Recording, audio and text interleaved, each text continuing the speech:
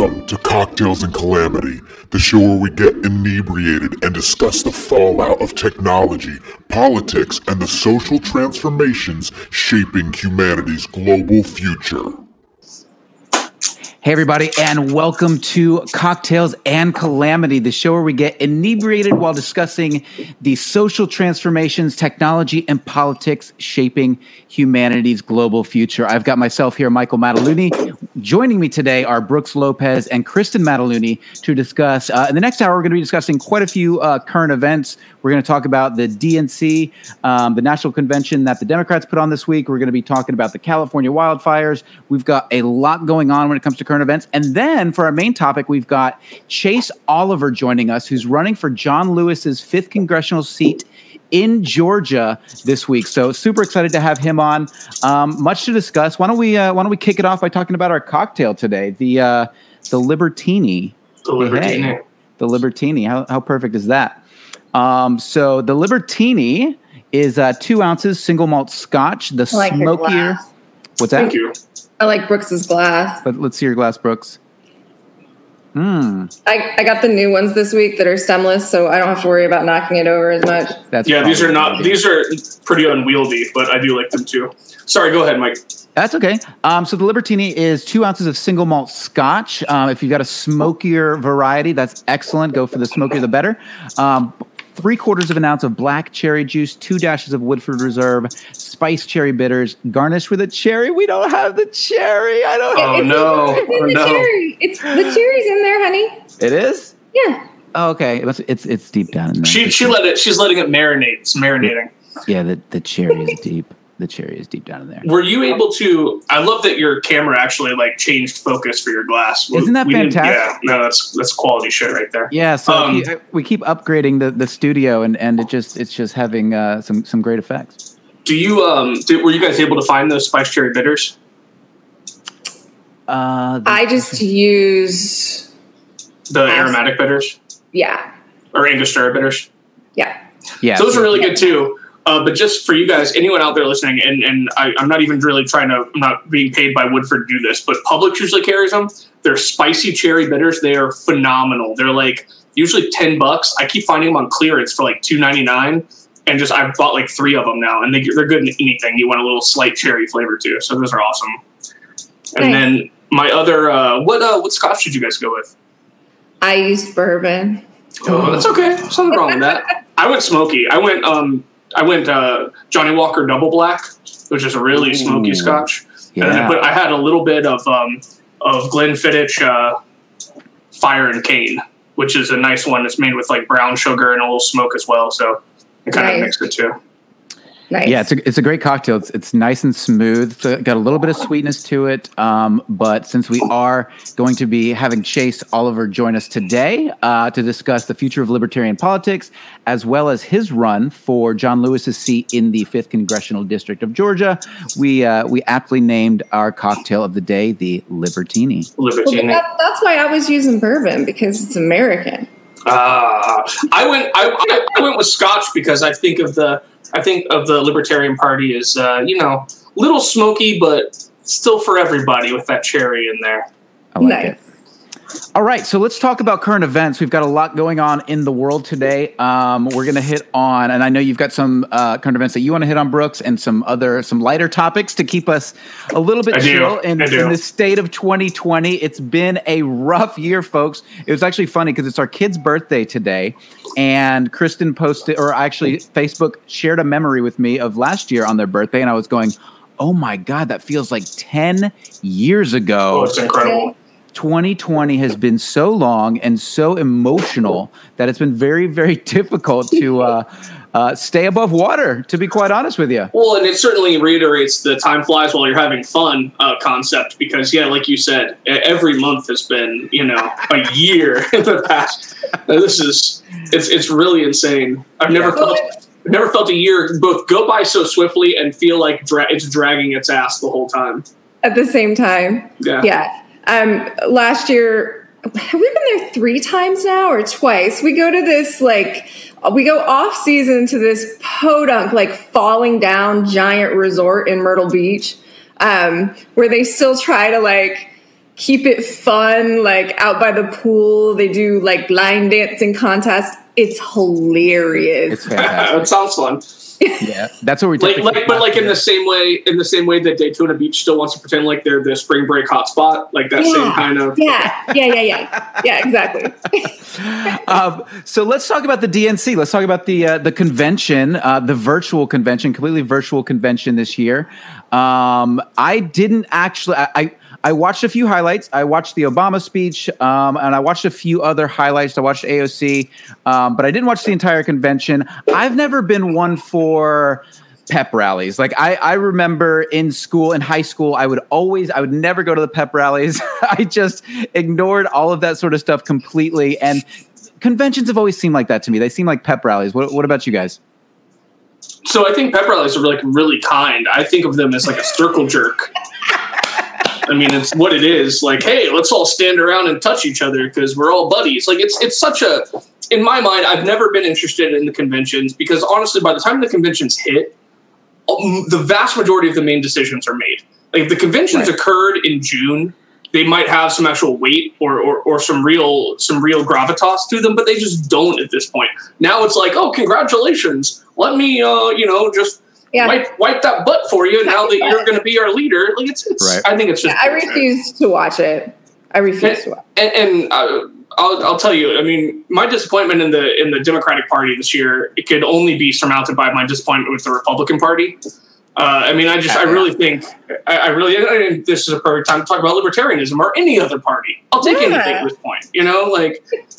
I really think what we're doing here is it's a bunch of losers congratulating each other. Yeah. Yes, exactly. But sorry, go ahead, Kristen. Go for it. No, I heard the strong point made today that nobody said anything. No one had anything of substance to say. It was all about how Biden's compassionate and Biden's nice and Biden's sweet and Biden's wonderful and la, la, la, la, la. Not Biden's going to help you pay your rent. Biden's going to help you get health care. Biden's not going to put you in jail for smoking weed, which are all the things that all the American people want. Absolutely great point, Kristen. And, we knew he was compassionate because if I meet Joe Biden, he's going to touch the back of my neck and blow in my ear. I get it, and I'm okay with it. I'm into that. Not everyone is, but I'm fine with that. But as you said a moment ago, that the only thing worse than the DNC is the GOP. Because I'm actually refusing. I'm refusing to call them the Grand Old Party from now on. You have got to be kidding me with their speaker lineup. Like I get your point, Kristen. I get the fact that the DNC, is all about hope, and they're playing on this playbook of Barack Obama, hope and change, and but all they really did was slam. They continue to swing to the right. I mean, you look at the amount of GOP people who were speaking at the DNC versus, the progressives who weren't really allowed to speak. You didn't see Tulsi Gabbard there. She got actual delegates. She wasn't allowed to speak at the DNC, but worse, the GOP is worse. If you look. Well, hold on. Let me be very clear. Kid Rock is a motherfucking icon. Kid Rock is a motherfucking. No. Well, and to be fair, that's the only reason I would have watched the Democratic was because I would have liked to watch the Chicks perform. But otherwise, and they are indeed the Chicks. So real quick, Kristen, why don't you explain that? Because I don't know everyone's heard this yet. Oh, most people know, right? What were they labeled? Traitors? I can't even go into all traitors to the crown. But I listened to actually our friend who's going to be on next week's Alicia's story about how somehow at Thanksgiving she didn't even mean to get into the conversation, but she was getting yelled at by an uncle about the Dixie Chicks and Obama and all rolled into the same ball somehow. So what Kristen's referring, the Chicks are indeed the Dixie Chicks, the former Dixie Chicks. They have decided Dixie is no longer for them. I'm not going to say that. Their new album is absolutely fantastic. I really like the only song I've heard, and it may not even be. Is that the one about the boyfriend who took her boat or husband or whatever? Oh, yes. That's fucking hilarious. Oh my God, what's her name? Oh my God, it's a play on words.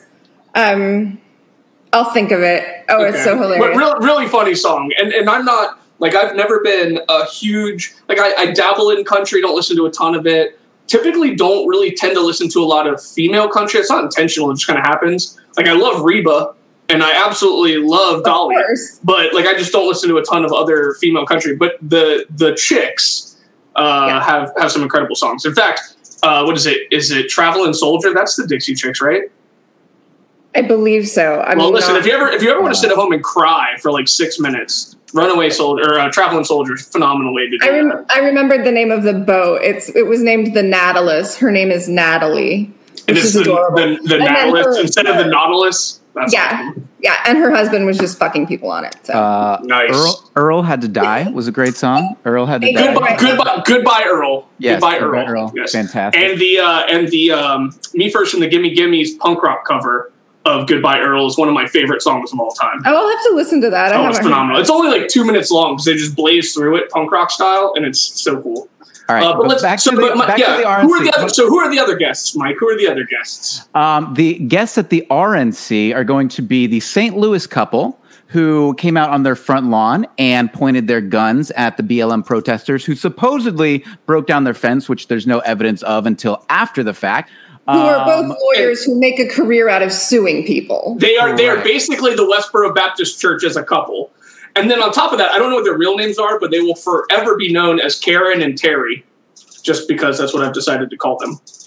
Unreal. The young boy who was wearing the MAGA hat, who was protesting, or not protesting. And by the way, I just want to step back for a second on that kid. So for those of you who don't know, it was, I believe 2017 or maybe 2016 when a group of kids were on a field trip and they bought a bunch of... Was it 2018? I think so. They bought a bunch of MAGA hats, and they thought they were cool, and they put on their MAGA hats, and they went and they stumbled upon a group of Native Americans who were chanting, and one of the kids came up and just started smirking at this Native American, and I can't remember which network news organization completely slandered this kid, saying that he was just like, absolutely MAGA and anti, and all these people came out trying to dox it. The kids were part of a religious school, if I remember properly. They were part of a religious school, and they were on vacation. And one of them, got in kind of the face, and it was a moment where it wasn't actually that big of a deal, but the media just spun it like crazy. Uber left-wing people wanted to dox this kid. I mean, it was really fucking bad. They ended up suing the network and winning, so they're bringing this kid to the convention. But it just speaks to the weak. The GOP and the RNC under Donald Trump is turning into this ugly shit show that it's bizarre and frustrating. So I think you're absolutely right. B, at the end of the day, I mean, don't fuck with Native Americans. We've done enough. And this guy was like 80 and literally put up with this kid's shit and didn't do anything about it. And there was actually, like, if I'm not mistaken, there were some headlines that had tried to spin it where the Native Americans were going after and attacking the kids in the MAGA hats, which is just absolute bullshit. But let's continue. Let's listen to the rest of this incredible guest list before we comment on it. Yes. So the group is, or Mike, your internal temperature is too high. Uh-oh. Uh-oh. Did I lose it? Am I gone? You are Stripes. Yeah, you are the public broadcasting service. All right. Well, I'm going to kill that camera for a moment. And we know how that works. Camera. We'll come back to the main camera here in a minute. But Mark and Patricia McCloskey is the St. Louis couple. No, their names are Karen and Terry. That's all we'll ever know them as. I refuse to acknowledge them as human beings. Nick Sandman is the high school student criticized after a video showing him staring at Nathan Phillips, a Native American man, during a 2019 demonstration. Formed Planned Parenthood director and anti-abortion activist Abby Johnson, and Andrew Pollock, a father of a student killed at Parkland High School shooting in 2018. Pollock is also a gun rights activist. You've also got Alex Johnson, the grandmother. Yeah, it's just on and on. I'm just surprised Kanye's not going to be there. That's the only thing. That's gross. Again, he's lost human status in my mind because of all this bullshit. He's Brooks. He's mentally ill. I mean, he is, and I do to a degree feel. And I'll be honest with you. Years ago, I was a huge Kanye fan. Like when he first came out, he was one of my favorite artists. I think that when his mom passed away, I really do think some unfortunate circumstance of that was he has become mentally ill. I mean, he married Kim Kardashian. That's enough evidence to put anyone in an asylum. Right. It's true from what he's diagnosed with, if he is diagnosed as bipolar. Severe life events, tragic life events are supposed to set that chemical imbalance off. So with the passing of his mother, that would make sense. And it makes sense. And I do, to a degree, feel for him. But when you have that much influence and that much clout, I mean, you've got to have a handler that can just keep you in your place, keep you from stirring the pot and bring a negative attention to yourself, even, from a health perspective. Yeah, they tried to do that with Britney Spears, and there's a whole Free Britney movement happening now. That poor girl. Yeah, she's trying to get her dad off of the. What is it? It's not her will, but something similar. No, it's a proprietor. I can't remember the legality, but from what I read of it, it's a type of conservatorship that they usually only allow the children of adults with extreme Alzheimer's. Gotcha. Okay. So she's basically being treated as an Alzheimer's/dementia patient. Yeah. And that's a terrible. Yeah. And conservatorship is, in general, when it's done, it's usually because someone just can't take care of themselves. Right. So, and actually, Alice and I were talking about the other day. We both were in the agreement that I think Britney Spears has been one of the most mistreated celebrities in the history, at least by her people, not by her fan group, but by, she's never had anyone around her to give her the support she ever needed. And that's really sad, Well, yeah. And from what I understand, they massacred her voice from the beginning. So they forced her to sing in a different range. And Kristen and I went back and listened to some of her early stuff, and her vocal range is just absolutely incredible. And she was, when she entered the music industry, they really wanted to separate her from, who was it? Christina Aguilera. So they actually, they put her in a very different genre, and they just kind of, she's been fucked with by the music industry, really, really bad. Yeah, and that sucks. But in all fairness, who the hell's going to compete with Christina Aguilera for vocal range? I mean, she's got a hell of a voice on her. And here's my random trivia question right now while we're on this topic for you. So a lot of people would say that Mariah Carey probably has the most expansive vocal range of anyone living, but that's not true. Do you guys remember? In fact, I think I've asked this as a trivia question when you guys were some beautiful contestants of mine. Yeah, the name of the note, and I still can't remember. Not the note, but do you remember who the only living singer with a larger vocal range than Mariah Carey is? Oh, I'll give you a hint. It's a male. So Luciano Pavarotti. Did I say that correctly? You did, yeah. But no, it's Axl Rose. Wow. Axl Rose from Guns N' Roses, yeah. But if you go back and listen to it, I mean, you look at the high notes from Welcome to the Jungle, and you look at even just him talking, it's a tremendous vocal range. But back to the RNC. I mean, I think what we see here, what we're seeing here, is a very intentional panel to continue to create galvanization between people, piss a bunch of people off. I mean, that has been the script over and over and over again.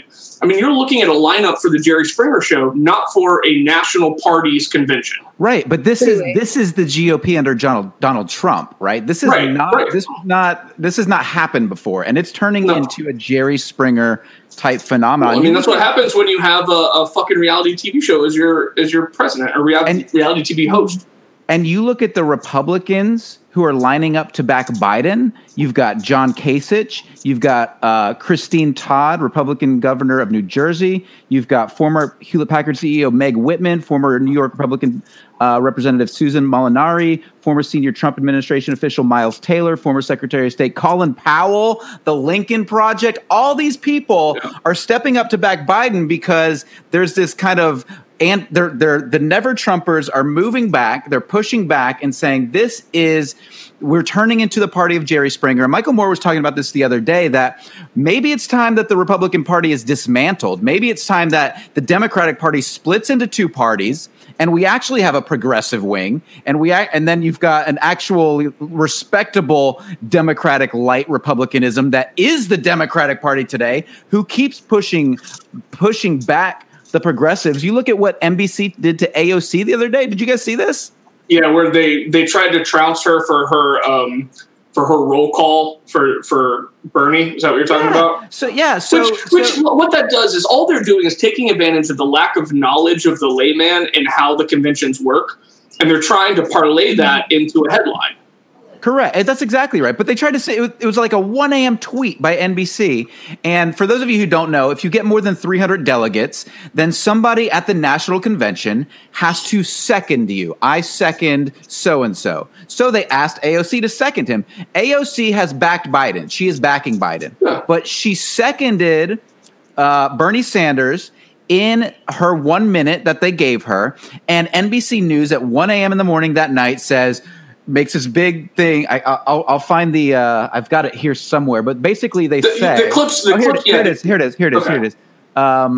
In one of the shortest speeches of the DNC,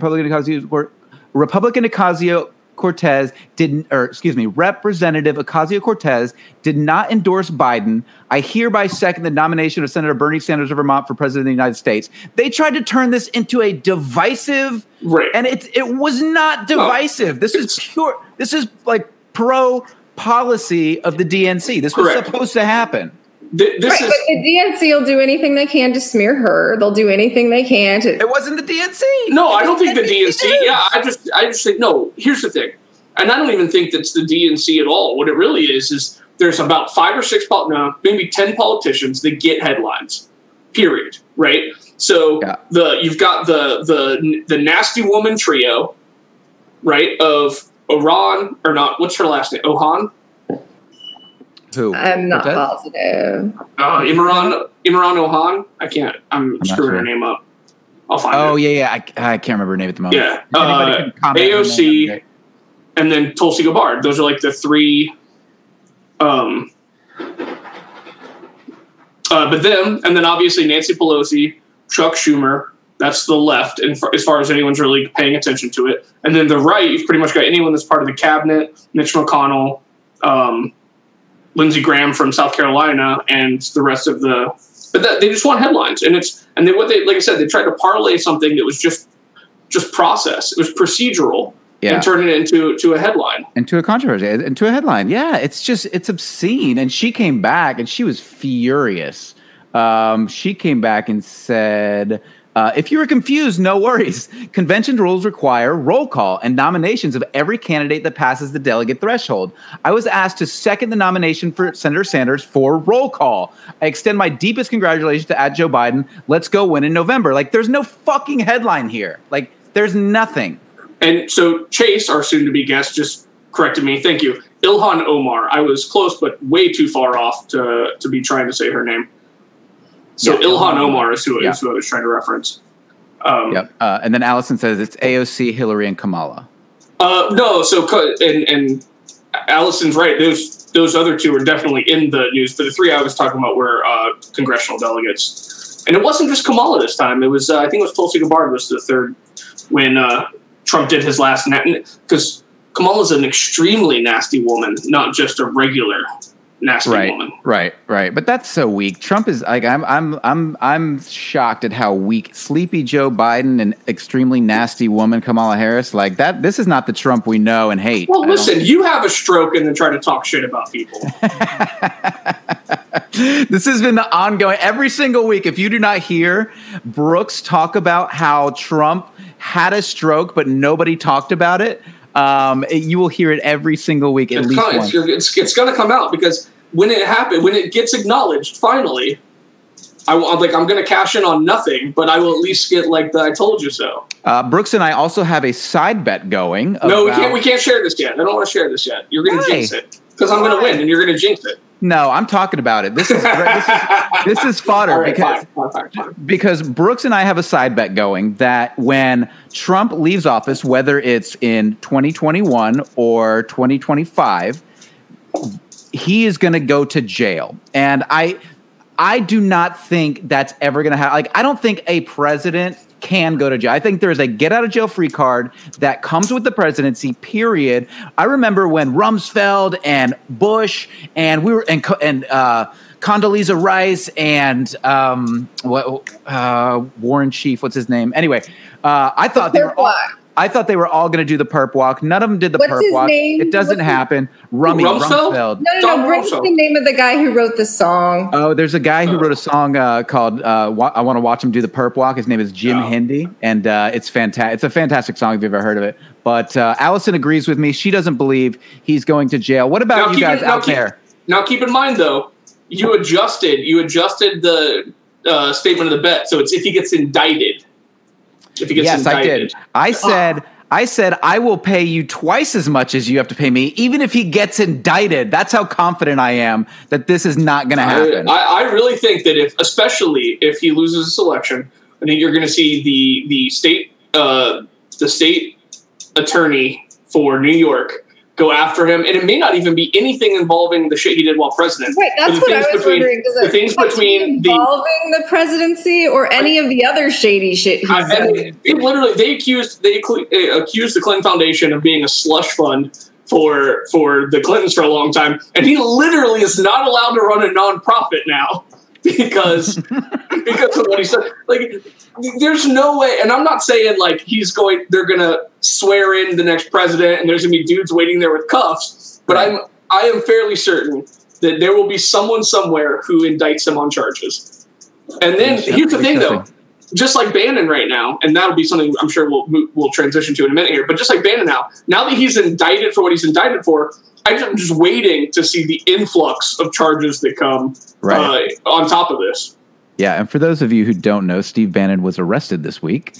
Former White House chief strategist Steve Bannon was arrested on charges of defrauding hundreds of thousands of donors through his We Build the Wall fundraising campaign. And so where was he when he got arrested? He was on a yacht. On an 80-foot yacht. That's fucking that didn't belong to him. It wasn't Epstein's, though, so I'm kind of surprised. Wasn't Epstein's yacht. Bannon and 3 others were indicted in federal investigation in the Southern District of New York. Prosecutors alleged the four defrauded donors by raising more than $25 million to build a wall along the southern border of the United States, but some of that money was used for personal gain. And on the GoFundMe, it said 100% of profits will go. And they interviewed they asked Trump about this, and he's like, "Oh, I didn't think it was a good idea. I didn't know Bannon was involved." Never met him. Don't know. So Trump has failed the cognitive test when asked if he remembers Steve Bannon, which he apparently no longer does. He wishes him well. Do you know what he wishes him well? Do you know what the incredible statistic that now makes? Steve Bannon getting arrested. Should have like a big pop-up jackpot winner. It now means that every person who served as a campaign manager for Donald Trump has been indicted for something. Well, since you bring that up, why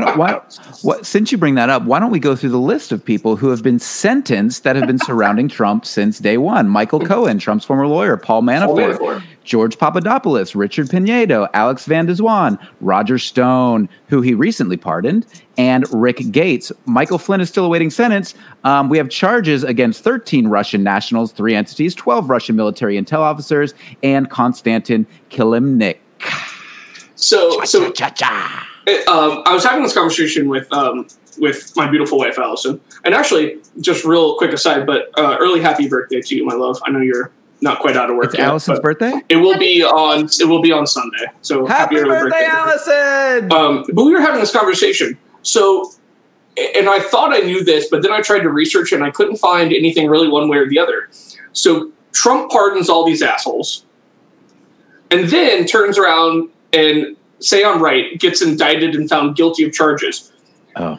Are his pardons retroactively negated because he should not have been a sitting president at the time due to that? So do we get to round all these guys back up? I don't know. I have no idea. I tried to find some research, some details on this. Obviously, it is a circumstance that would have no legal precedent.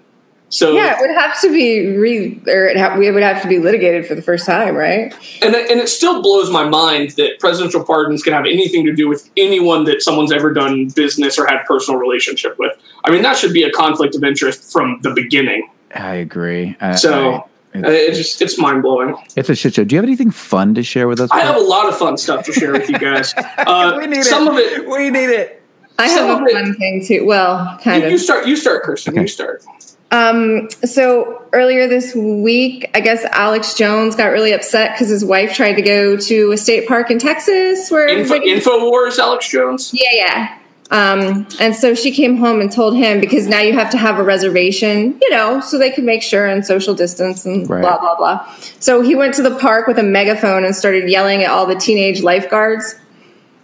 For what? Saying what? For being this was illegal and it was against the Constitution, and these are parks that belong to the public, and you can't deprive people of their... And so his wife was there at the time, and he went with a megaphone and just started yelling at them? Is that I think he went back. His wife was probably embarrassed to go back with him. I can't believe she hasn't divorced him. I mean, it blows my mind. Oh, is this his new wife? Does he have a new wife? I thought she left him after he got kicked off of YouTube. She absolutely did. Yeah. I'm surprised he wasn't, because if InfoWars was still around, he would be selling COVID-19 pills that save you from what a chick. Oleander? Probably. Oleander. Did you guys hear about this? Did you guys hear about go ahead. Sorry. No. You go. We'll talk about Oleander. I don't even want to talk about it. No, talk to the Oleander thing, and then I'll try to cheer us up a little bit. So who was it, Kristen? Do you have a little more intel on this? It's the pillow guy. Remember the guy? It's my pillow, who is also at the fucking RNC. Yes, the pillow guy is also speaking at the about RNC. How I was a loser when I was a crack addict or something. Yes. And that's what it was. Okay, that's what it was. Allison showed me the list, and I was like, the My Pillow guy. I was like, there's something wrong with him. I don't remember if he's a pedophile or what, but there's something fucking wrong with this guy. That's right, he was a crack addict, and he lived under a bridge and shit before he started My Pillow. Mm-hmm. Correct. Yeah. Well, and I'm not going to hate on a guy who turns his life around, Brooks. No, go for it. No, I'm not. But he's clearly still a little bit woo. Yeah, it's a little but I mean, he's a lot wah. Yeah. Yeah. No. I'm all about a success story, rags to riches, and crack to powder coke. All about it. Okay.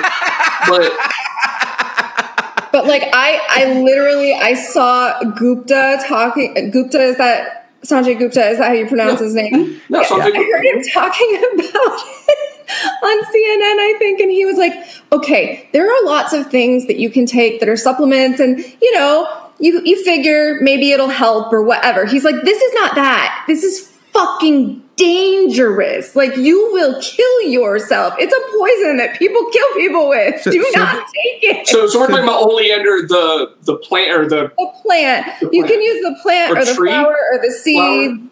It's all very poisonous.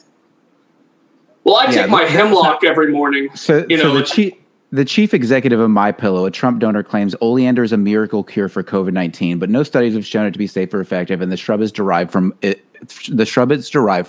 is poisonous. So this is another person speaking at the RNC this year, MyPillow dude, and it's funny because Kristen and I have been trying to do a better job of watching multiple media sources. So we want to know what's going on Fox News. We want to know what's going on MSNBC. It's all fucking insane and haywire. You guys are braver than I am. And he has commercials on Fox News that come on, and he's pitching his book and talking about how Jesus saved him and brought him from being a crack addict to, and that's fine. Whatever. That's great. Yeah. Do your thing. But there are several screws loose with this guy. I was watching it like a deer caught in headlights. I was, what is happening? Well, so my disclaimer is don't listen to what I'm about to say, but here's an analogy. If you don't want to feel the symptoms of COVID-19, go eat all the angel trumpets in your backyard, and you will feel no symptoms from COVID-19. You won't, indeed. And if you guys don't realize, and you have angel trumpets in your backyard, they are very, very effective hallucinogens. Angel trumpets. Yes, we had a friend who he works at. Don't give up too much. We have a friend. We have a friend who is he owns a business, and this was before he actually owned his own business, but he was working at Disney, and he was helping to develop the landscapes at Animal Kingdom.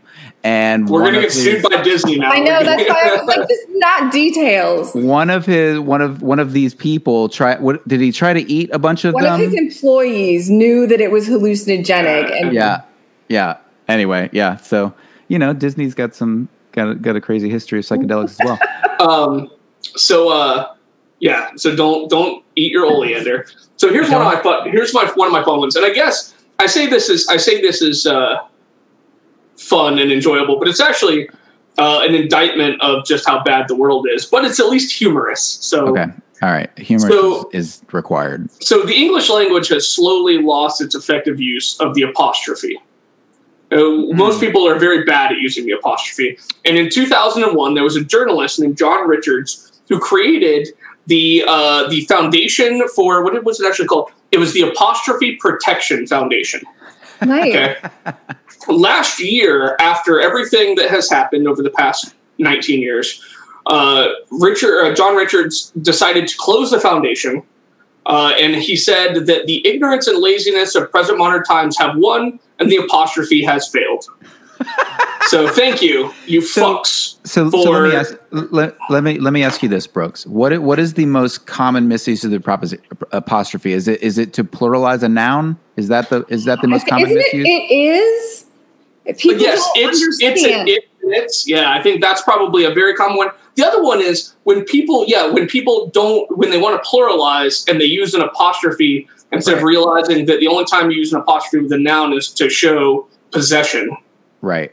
Yeah, I have a T-shirt that says "You had me at the proper use of your." Yeah, that's a good one. I wouldn't call myself a grammar Nazi, but I'm easily aroused by good and complex grammar.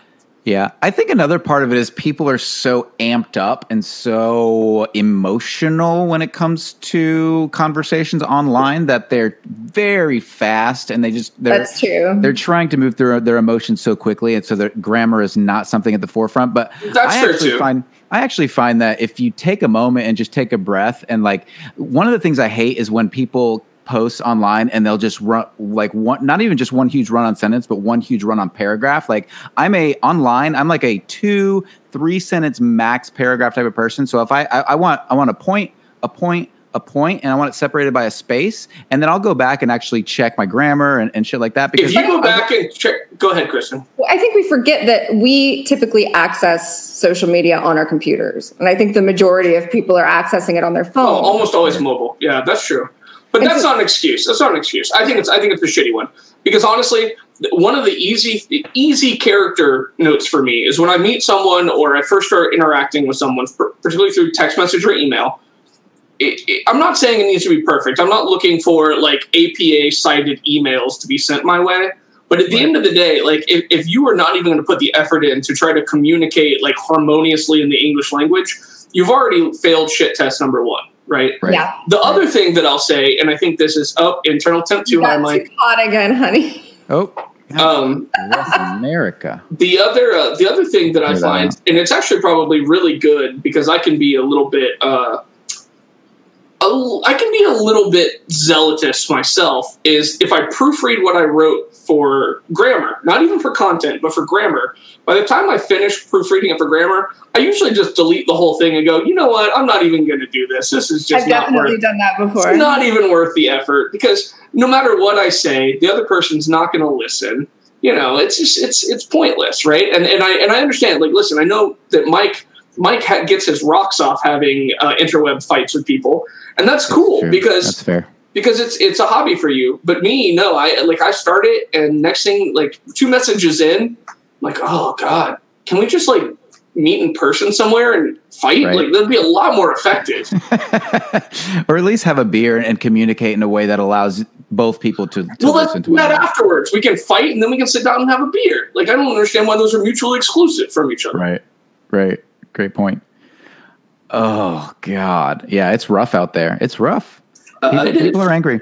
Well, and I think that's interesting that we have Chase coming on today, because one of the things that, he's really focusing on is taking action, right? So many of us, here we are in our rooms and we're having these conversations. That's important. But at the same time, taking action is really important. And so he's actually, for those of you just joining us, Chase is a libertarian. And he is actually running for office in Georgia. He's running for John Lewis's seat in the 5th Congressional District in Georgia as a libertarian. And so I actually, went back and started brushing up on my understanding of libertarianism, because it's been a while. Actually, I voted for Gary Johnson in 2012. Voted for Obama in 2008. Voted for Gary Johnson in 2012. Because I was, even in 2012, I was frustrated with the Democratic Party. I was frustrated with not seeing the things that I wanted to see out of that party, and so I voted Libertarian then, and I did some research then. But I didn't realize that Libertarianism was such a baby when it comes to parties. I think it was 1971. That's correct. Yeah. Here in the states, right? Ah, right. Because Great Britain has a history with libertarianism, right? And even more so. I mean, if you actually I didn't do as deep of a read through as I would have liked to, but libertarianism as a concept goes back to the classics, even to a degree. Right. Here's a quick for those of you who aren't familiar with libertarianism, who want to know a little bit about what it is. Beyond Ron Swanson. Beyond Ron Swanson. What do you need beyond Ron Swanson? Like, what's beyond? Like, there's if you needed a stamp like approved by Ron Swanson, that's all you need. Right. Libertarian Party is the political party in the United States that promotes civil liberties, non-interventionism, laissez-faire capitalism, and limiting the size and scope of government. And this is where I think a lot of people get confused with libertarianism being a conservative party, because they do want to limit the scope of government, but that's a conservative principle within the Libertarian Party. And I think that's important for people to recognize. Laissez-faire capitalism and limiting the scope of government. The party was conceived in August 1971 at meetings in the home of David F. Nolan in Colorado Springs, Colorado, and was officially formed on December 11, 1971 in Colorado Springs, Colorado. The founding of the party was prompted in part due to concerns about the Nixon administration, the Vietnam War conscription, and the introduction of fiat money. And I thought that was really interesting for those who just think Libertarian is a conservative party. Like, they were after the Vietnam War. They were angry about the Vietnam War. They're angry about Richard Nixon's Republican Party, and they wanted to really get clear on creating a new party that was outside of the scope of what was available at that time. Do you want to describe for everyone what fiat money is? Fiat money is money no longer on the gold standard. Right. Yeah. It's money that has representative value, does not have representative value. It has given value only. Right. Right. So like even Chuck E. Cheese tickets probably have more non-fiat premise than the American dollar, only in the sense that because they're backed by cheese eating Muppets, right? Or so spider rings and slappy hands. Obviously, the party generally promotes classic liberalism, in contrast to the Democratic Party's modern liberalism and progressivism, and the Republican Party's conservatism. So when we talk about classic versus, they didn't say neoliberalism, did they? Is that what they said? Well, no, they said modern and progressive. Modern, okay. Yeah. So the difference there being that classic liberalism is basically live and let live, let everyone do their own thing, don't tell anyone what to do, stay out of everyone's fucking business. And then modern liberalism is more, let's pave the way, let's create equity instead of equality in certain areas, and let's prop certain groups up, which isn't always a bad thing at all. No. But when the key to, particularly from a libertarian viewpoint, is reducing budget and not spending that money, small government on that sense, right? There's a difference between the progressive movement and libertarians. Yeah, I just took a quiz the other day, a dumb, one of these dumb quizzes that like tells you where you are. So some BuzzFeed shit. So basically, it's authoritarian, libertarian, and then left, right.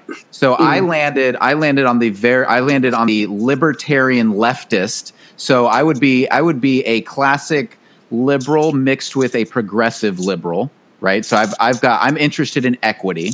I am interested in obviously equality, but that's classic liberalism. But I'm very interested in figuring out how to make things more equitable. But now that doesn't mean I necessarily think that's the government's job, because I do fall in that more libertarian perspective. Sure. But I think there are aspects of the government that are responsible for ensuring that equity. That's my opinion. And may have a very different opinion. And so I think you bring up an excellent point. One of the things to consider, though, is that just because we think that there needs to be equity of some sort doesn't necessarily mean you said you think it's important for the government to ensure it, but that doesn't necessarily mean the government needs to provide it. So one of the big things that's a fantastic point. that the Libertarian Party is a big believer in is supporting nonprofits and other organizations to help provide that, but not having the government do it directly. Fantastic point. Right. Just to go a little deeper on classic liberalism, is a political ideology and branch of liberalism which advocates civil liberties under the rule of law with emphasis on economic freedom. Closely related to economic liberalism, it developed in the early 19th century, building on ideas from previous century as a response to urbanization and to the Industrial Revolution in Europe and North America. Yeah, and I mean, again, like I find myself to be. And I really appreciate that point, Brooks. I think that's a really powerful point. Providing versus ensuring, I think, are two very different things. And the progressive agenda, in politics today, very much is about providing as opposed to ensuring. I agree. Yeah, I think that's a huge difference there. And I saw in our chat that Chase gave me a yas, so I'm quite happy with that. All right, shall we bring Chase in? Are you with us, Chase? Yeah, bring Chase in. I've got a couple more little tidbits before we really delve in with Chase, but he's welcome to go ahead and have him join. And yeah, well, why don't you do our tidbits and then we'll bring Chase right in. Okay, perfect. So the other two that I saw, one is it's actually a really interesting thing, and I had not seen it before today. I'm not sure when the decision was made, but Google is going to release what they are calling career certificates. And they were going, at least Google themselves, and I'm sure they'll get buy-in from a lot of Silicon Valley organizations and possibly even other areas. But they will be treated as the equivalent of a 4-year degree, if not a secondary degree. And they should take anywhere from 6 months to a year in length to accomplish. And they're basically trying to disrupt the current situation in which education is so expensive in this country, which is, I'm sure, a topic we'll do another day. But Google's taking the initiative to try to smear it in everyone's face that they're going to give people jobs with certificates and not necessarily 4-year degrees. That's incredible. Nice. And what are they offering those degrees in? So there's a myriad. A lot of them obviously are probably going to be more on the technical side. Everything from cloud storage to coding to hardware infrastructure, networking, that kind of stuff. But I think that based on what I read, they're going to talk about expanding into other fields. Which, I mean, if they could get into things like finance or other parts of the business world, they really could interrupt and the certificates are $49 a month right now. So if it takes you between 6 and 12 months to complete, you're looking at like a 1/10 of 1% of what a 4-year degree would cost you. And we've, I've been waiting to see this be disrupted for so long. And it's fucking happening, man. And that's a really great thing because conventional schooling does not work the way it was supposed to. Not the way it was designed to be. Yeah. And I mean, a lot of people will tell you, and to a degree I agree with this, that there are, call them intangible things that you learn through the process of going through a 4-year degree that are incredibly valuable and can provide you with a lot. But really, the paper you get that's in the fucking frame, that's not really what you're being educated on. And it's kind of like you have 4 years to go figure out life. Go do it quick. Come back. Well, and that's what I like about a liberal arts degree is it does give you the ability to learn how to think in ways that you weren't taught how to think when you were in public or private high school and prior. Because when I went to Georgia State, I was taking philosophy, psychology, sociology, and I was learning how to think about life, how to think about being a person, how to think about other people and how we all interact and integrate into a society. Whereas, you're not going to get that from a trade school, right? No, and you're not going to get it from a Google certificate. However, and this is another thing. Sorry, go ahead, Kristen. Well, I was just going to say, Mike also had the Hope Scholarship, which doesn't exist anymore. Sure. And he didn't end up being indebted for the rest of his life like students are now who pay. Sure. Well, and that's a big part of it. And that's what I was going to say that's interesting, is if you use a certificate for what you really are hoping to get your degree in, there are so many incredible institutions. I mean, places like Stanford and MIT that will allow you, at least in the online capacity, to audit several huge courses. You never pay tuition because you're not getting credits for them, but you get the content, Right. and maybe you don't get to go. And who sits in a damn classroom anyway? I mean, that's going to be transitioned out regardless, right? Right. So I think there's a lot of benefits to this. I'd love to see some other organizations come out and turn this into a coalition instead of just Google headed. Right. But you know. And the fact that Google is doing this, I think you're going to see this more and more, where people are going to be moving away from these sorts of 4-year education, liberal arts degrees, and you're going to see more people getting these, these Google style, degrees. And I think it's a great thing. And I would like to see how you can integrate a little bit of breadth into some of this learning, so that they are learning things outside of the scope of just the technology that they're trying to learn, because I think that is important. We do need to be teaching adults how to think, and how to think and how to be well-rounded, I think, are important qualities to have. And then, so my last little tidbit before we bring Chase on is, let's see, what city is it in? It's in Iga City this is Japan, so I'm probably butchering but Iga City in the Mei Prefecture of Japan, the Ninja Museum was robbed by ninjas. So, apparently there were...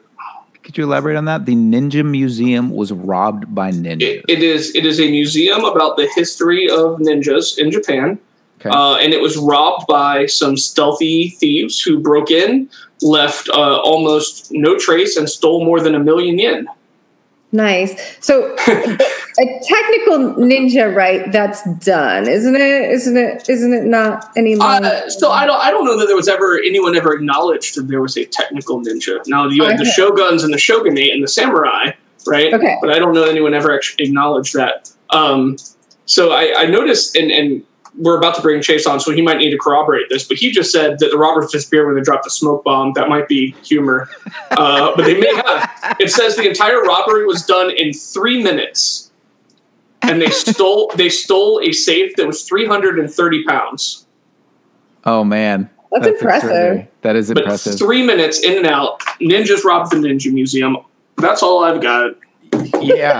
There was also over in Oakland, there's a church, a self-proclaimed mushroom church or cannabis church that was selling cannabis and mushrooms illegally. And they were just the feds, or not the feds, but I think the local government just came in and just shut them down recently, which is sad.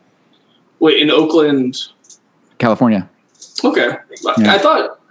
because they didn't have a license to sell recreational marijuana? Okay. And mushrooms. Those grow in the ground, so it's like, hey, I'll pay you $50 to stand in your backyard for 10 minutes. Yeah, the local city council actually decriminalized mushrooms, psilocybin mushrooms, and marijuana is also decriminalized as well. But selling is still illegal, right? Selling is still illegal. Wah, wah, wah. All right, so we've got an amazing guest for you guys today. His name is Chase Oliver. Chase actually and I grew up in Georgia. Chase has been a dedicated libertarian for a decade now. He's committed to criminal justice reform and getting government out of our lives. He has worked on many campaigns, but this year he took the step to run himself. He is proud to be down ballot supporter of Joe Jorgensen, as an active affiliate party chair, fundraising director for Outright Libertarians, and committed party activist. He is honored to continue his work to serve the community and get out the support for Dr. Joe Jorgensen, and also and is running for John Lewis's 5th congressional seat. Chase, how the hell are you? I'm doing fantastic. How are you guys doing? I've been enjoying the show for the last hour. Thank you. Awesome. Welcome. Chase has been like typing. He's like, I have so many words for this conversation right now. But I want to start off before we give you an even further introduction. I really liked your last response in the chat, which was he's looking forward to the ninjas being apprehended by the Ninja Turtles. Yeah. Which we could totally. Michael Bay should turn that into a movie rather than the crap he did before. So I do have some quick words about what you guys have been talking about throughout the show. So first off, the DNC, it was less hope and change and more like, you got to be scared that Trump's going to win this thing. Pretty much. More hope and change would have been nice. The fireworks, though, with Joe Biden, fantastic. The RNC, what a joke of a lineup. Charles has not been in charge for 30 years. I don't know why Scott Baio is going to be there. Scott Baio. Yeah. My Pillow salesman. It's going to be like the worst infomercial ever. Right? Kanye West, first off, I think he's learned the harsh lesson about ballot access and being an independent candidate for president and how you can't get on a ballot anywhere. Wait. Secondly, he is going to be Kanye is going to speak? No. He was just saying that he thinks he's learned how ballot access works because he's been kicked off 4 states now. I think Wisconsin just kicked him off. He's not going to get on any ballots because all the deadlines have passed, and I think he's learning now. And I believe it was also because they were forging signatures for the petition, right? Yeah, surprise. Didn't Bernie Sanders' name appear on several of the Kanye West petition? I'm serious. I'm not making that up. And I think that he's potentially being investigated for fraud on that, for election fraud. Okay, and then Britney Spears. I don't know how that one came up, but free Britney. I think we should free Britney. So there's that. And then you talked a little bit about education, and I'd love to tell you guys about how libertarians love charter schools and alternative education because it provides competition in the marketplace for teachers and students, and parents can decide where to best educate their kids. Hold on, did Chase just use my favorite word? Competition. What's that? Competition. Oh, I love competition. The competition's everything, right? Efficiency, competition creates cash, man. Competition creates everything. I think I love you. Let me ask you a question about that because I have quite a few questions about that when it comes to charter schools. So I have always had concerns when it comes to charter schools because they're great for the middle class. Yeah, they're great for those who have cash, but they're not great for those who don't. And public education has been available to everyone. And so when you have charter schools that aren't strategically located in places where poor and underserviced kids live, then you're having to bust them out. But if you can't, if they don't have access to those schools, if they don't have access to transportation, they're not going to get it. And so I love the idea of what competition can do in order to make certain organizations better. But I think there are things, including education, that it falls severely short of being productive in. So what are your thoughts on that? So I'm a pragmatist, right? So I understand that you're not going to be able to just get rid of public schools overnight. There would have to be some sort of transition there. And if I were to wave a magic wand, if I were to say the governor of Georgia, for instance, I would aspirations. I like it. Yeah, I would propose some sort of education plan where you tie the majority of that education dollars, as that funding, to the student themselves, and you leave a remainder for the public school system. Say 75-25. That's just the number that popped up in my head right now. Maybe I'm just going to say that was totally spontaneous, but 75 and 25. And so what you do is 75 cents of every education dollar is tied to the student, and those parents can stay in the public school where 100% of the dollars go to them, or if they so choose, they leave, take 75% of the funding with them to go to whatever charter school, religious school, any school they want to, homeschool, however they want to be educated, and then relieve the remaining 25 cents on the dollar. And what you do is for every student that leaves, per capita, every student who remains is better funded. So even if there's just one student in the school, he still has 25% of the total funding that happens for an entirely full school. So you improve the funding for public school education as people have more and more options to leave. And the thing is charter schools will provide competition and new ways of doing things. They're laboratories of innovation. And the best schools will survive, they will thrive. And what will happen is the bad public schools will say, we got to stop having all these students leave. We want to keep all of our funding. We're going to start adapting our teaching to the way these great and excellent schools are in the private market.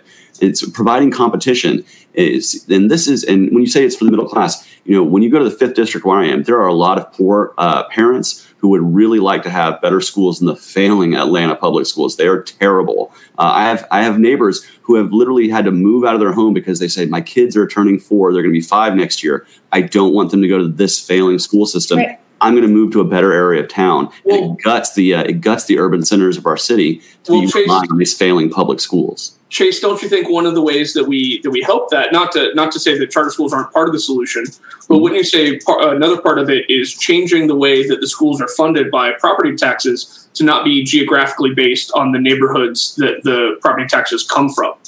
Because in the pool system, the way that it exists now, if your property taxes, which if you're in a poorer area, your property's worth less, unfortunately. Your property tax itself is smaller. And then when those tax dollars get accumulated and given to the education system, it's far less a poor neighborhood than it would be in a wealthier one, right?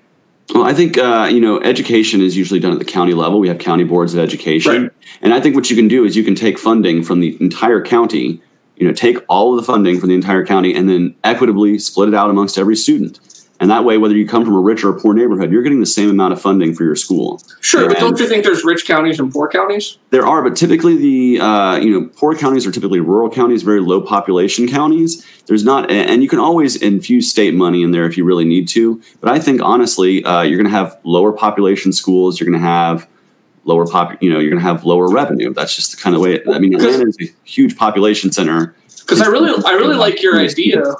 I really like your idea. I'd love to talk about it, though. That's the thing. The thing is you would never hear an idea like that out of a Republican or a Democrat. You wouldn't. Bare bones of it. Right. It's unspeakable for because I really love that idea, but I think that again we accumulate because we can. We have the technology now. We accumulate that property tax at the state level and then redistribute it across the entire state, not county by county. Hey, I would look forward to any way to be able to. What I want to do is I want to be able to have kids have a better education and have better choices when it comes to for parents and teachers and students when it comes to where to educate. Like that's the thing. I think because if you come to Atlanta and you see the Atlanta public school system, you're going to see a lot of problems, and a lot of that has to do with the fact that there's entrenched interests. And the reason why you don't hear from Republicans is because Republicans just want to do away with any kind of public education. They think just like they're going to rip the Band-Aid right off, which I understand is. As a libertarian, is the eventual goal is to get certainly the federal government out of education. So much of what libertarians say, when we say we want to get the government out, a lot of times it's the federal government out of it or the state government out of it. We want to go back to the local government. And at the end of the day, each of us is an individual. We are our own governing body. The smallest form of government is the individual.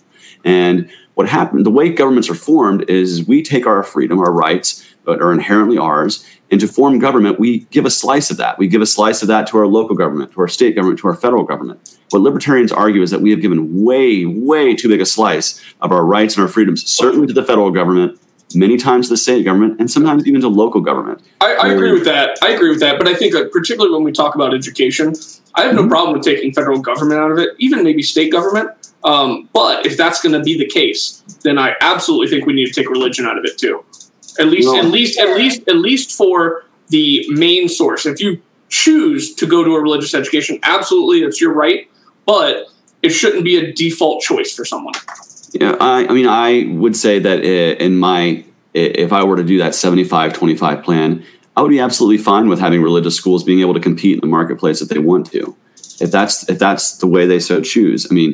Parents have a right to send their kids wherever, and they pay taxes just like everybody else. And so they should have a right to decide where their kid goes to school. Well, those churches don't pay taxes, though. The churches don't pay taxes, but the parents who are having their children educated do. That's true. And that's the thing. Like, it's their dollars. It's their taxes it's their property taxes that are going to fund the education of their children. So if they want to send their kid to a religious school, by all means, there are really great ones. I have a friend who was Jesuit educated, and he got one of the best educations ever. It was a religious school. They learned all about evolution and all about there are some phenomenal all those things. I went to a religious middle school, and some of the things that were being taught, I still can't believe. It's just so. I get it, and I'm not to say that there are not phenomenal religious educations out there.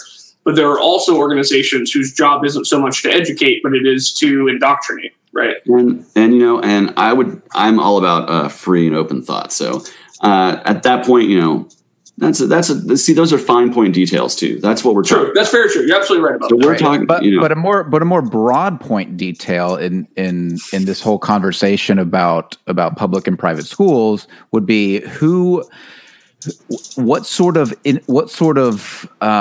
mandates would there be? Here's my biggest concern with privately funded or with private schooling and charter schooling is that there are organizations that chew up and spit out businesses, build them up, take them apart, and it's all about the economics. That's not about the innovation. How do you separate those who are only interested in the economics of a school versus the innovation? Like that just seems so difficult to separate to me. I don't know how you do it. So if you were taking your child to a school and you were touring a school, I think it'd be pretty apparent if you could see where the corners are being cut. You have the choice. That's the thing. You have the choice as the parent of where your kid is going to go to school. And I think any parent would want their kid to go to a good school and a well-performing school. And again, these bad practices would eventually die out. It might take a few years. But the thing is here's the thing. We can either have a failing public school system that will continue to fail, or we can create laboratories of innovation where some things are going to continue to fail, but many things will succeed. And when those things start to succeed, other people will kind of adopt those practices. Sorry, Kristen, I agree this is what I mean about competition. They are failing. That's very, very clear. And I think that it's true that they need a huge kick in the pants to start doing better. Our children have been public schooled, public virtual schooled, private schooled, umbrella schooled, homeschooled, unschooled, all trying to find the best option for them. But that's only because we're in a situation where we can do that. But that's my point. That's my entire, I agree with you completely, Kristen. And that's my entire point, Chase, is that Kristen and I are privileged enough to be able to do all of those things. Whereas you give parents the choice to put their kid in any school they want. That sounds great in theory, but at the end of the day, the kids down here in Paramore, the kids in downtown Atlanta who can't transport themselves to these better schools are now going to be, in these shrinking sectors of economics, and it's going to be a fight to the bottom. That's why you would tie the funding to each individual student, because guess what? There's a large population center in Atlanta, a lot of kids, and then you might be inclined to build a school there. There's lots of buildings that have become abandoned. There's whole giant sectors of the city that are big open buildings that could be big, beautiful schools if people would invest in it. And that's the thing. This kind of education plan, this kind of competition would actually allow for investing in those areas that need education. There's a need for it. There will be a marketplace for it. People will want to make money. That's the thing. If there's a financial incentive, people will build. And that makes sense, because that also puts the burden of the logistics of getting those students to the school on the school, right? If it's competitive and if it's for profit. So that makes sense. That part of it makes sense to me, Chase, because one of the things that I do see, particularly because, as most of us, I think, are well aware, the poorer socioeconomic areas tend to be in higher population groups in cities most frequently. And in those cases, you're absolutely right. If the dollars are based on the students and it's your responsibility to accumulate said dollars, why would you not build the school close to them? Yeah. So I get that. But I do think one of the keys to that, though, is, and I like tying the property tax dollars or the education dollars to the student. I think the key to it is making sure that it doesn't take 5 inner city kids worth of said dollars to equal 1 suburban kid worth of dollars. Again, exactly. And, again, these are fine point details. Sure. That, again, you won't even hear the broad ideas coming from the two major parties. Right. No, there's none. There's already special interests that have bought and paid for them. Oh God! And so, we can do a whole podcast talking about generally, that. this is why generally libertarians want government out of the way, right? Is because we feel like the major parties, the people who are in power, are already bought and paid for by people. So they don't really represent the people who even vote for them anymore. They represent the people who pay for the people who vote for them, essentially. Sure. You bring up an important point about these being broad point details that you won't even hear any of the parties discussing. And I think that's the biggest problem, is that we can't even have, it's not even okay for us to be discussing this if you are blue or red, right? Like, red, it's a little more okay, but if you're blue, even to discuss these things means you hate children. And I think that's wrong, right? We should be able to have these conversations, think creatively, innovate, and whether or not I agree with the fine point details or all of the pieces, if we don't at least broach the conversation, we're never going to get anywhere. We're just going to be spinning in circles of dogma. And to agree with Chase, I mean, and you're right too, Mike. to speak from a pragmatic perspective, yeah, the idea of looking at kids as a dollar sign probably terrifies most people on the blue side. It terrifies me. I'm terrified of that idea. But they are, and one of the things we're going to talk about next week is media entertainment, and kids are the biggest dollar signs, right? So, one of the things we need to acknowledge is if we're going to create innovative solutions, we have to be pragmatic. So, Chase, I think you've made some excellent points there. Yeah, Mike, just stop using that damn camera. The camera's very hot. It's because of this hot conversation we're having. It's a very hot conversation. But let's transition away from education for a bit. And Chase, when we do education, because I think we'll probably do a whole topic on it. Maybe we'd love to probably bring you back and talk about that. I got even better resources than me that could come talk to you about homeschooling and alternative schooling. That'd be awesome. Yeah. We got some we had a whole alternative education panel at the Libertarian Party of Georgia convention earlier this year. It was pre-COVID. It was in January. It was a great time. Had by all. I could hug people. That was excellent. I attended the extremely socially distanced convention that we had in July, where everyone was wearing. I was wearing the N95 mask the entire time, and we were all spaced 10 feet apart with our tables. It was like we were in a football field. We were like an airplane hangar. It was like 100 people. For a couple hundred people. It was to get from one state to the other. I was like, oh my God, I have to walk over to Texas right now. I'm so far away. It literally was like walking to Texas. I think libertarians in general, we are about coming up with ideas that the Republicans and Democrats don't really want to discuss anymore. And the theme of my campaign actually is more choices and more voices. We have a better government. We have a better political discourse. We have a better life when we have more choices on our ballot and more voices in the debate. This is one of the reasons why I'll be speaking for Joe Jorgensen tomorrow, actually at the Beer Garden in Edgewood. If you guys want to come out from 6 to 8, I'll be emceeing the event because we want Joe Jorgensen in the debates. Because having her in the debates will challenge Joe Biden and will challenge Donald Trump. Have Howie Hawkins in the debate, too. He is on enough state ballots to theoretically win the Electoral College, so throw the Greens in there, too. There's nothing wrong with having 4 names on there instead of 2. And and generally that's what my campaign, in addition to being mostly about criminal justice, like that's my main platform I'm fighting for. But in general, I want to talk about more choices and more voices. Here in Georgia, in the state legislature, most races are running unopposed. Every November. And this is because that's an issue in Florida too. Districts are extremely gerrymandered. And we also have this problem with ballot access. It's so hard for an independent or a third party to actually get on a ballot. The reason why I'm running in the special election is because it is a special election. It doesn't require me to gather the insane amount of signatures that's required for a third party or independent on the ballot. On a main election. Yeah, we haven't had in Georgia, I think we haven't had like an independent on a congressional race that wasn't a special election since like the 40s or something. And that's because this law was passed to prevent communists from getting on the ballot originally. Right. Well, which I think they just call Democrats now. But yeah. So, having more choices and more voices, again, competition breeds efficiency. It breeds, innovation. And this is the same in political discourse. When we're stuck with the same 2 tired decisions, the same 2 tired choices, we get this race to the bottom because what we get is hyperpartisanship. It's us versus them, and there's no in between. And you have to be on my team or their team. Well, sure, and to race to the bottom. To quote South Park, like I so frequently do, that's how you end up with giant douche versus a turd sandwich. Yeah, and the turd sandwich nominated California's top cop to be his VP. So, like, what is going on there? Like, that's the thing. That's the thing that really baffles me. I was meant to say that about the DNC, that we have this movement, this Black Lives Matter movement. Since the murder of George Floyd, people have been out in the streets. I've been out in the streets. I know what tear gas feels like. It sucks. I know what I have seen people. I have talked to many people who are frustrated, and then they put a woman who is probably, of all the people who ran on the Democratic ticket, arrested the most people of color out of anybody. Definitely. I don't think that's a maybe. I think that's a surety.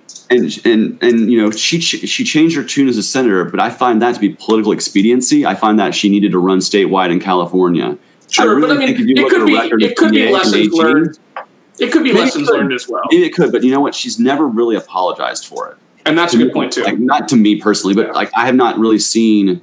They just try to rewrite as she was a progressive prosecutor, and it's like, man, Kamala Harris No, she wasn't a progressive prosecutor. But she's been a progressive senator. Like I think that's the point. Yes, she, and you're right. I don't think she's apologized either. But and here's where I want to be a little hard on you, okay, Chase? All right. Mm-hmm. So here's my concern is, and this may, and we can go back and talk about 2016. We can talk about the 2,000 votes in Michigan and how many people voted Libertarian and Donald Trump being the president, because we have a big problem with, in my opinion, Donald Trump being president. So I'm a settle for Biden person. Like I've made that commitment to myself. I'm a settle for Biden at this point. We're calling it any able human 2020. Wait. Catch me in 4 years, Chase, and I very well may be a libertarian. But right now, I am a settle for Biden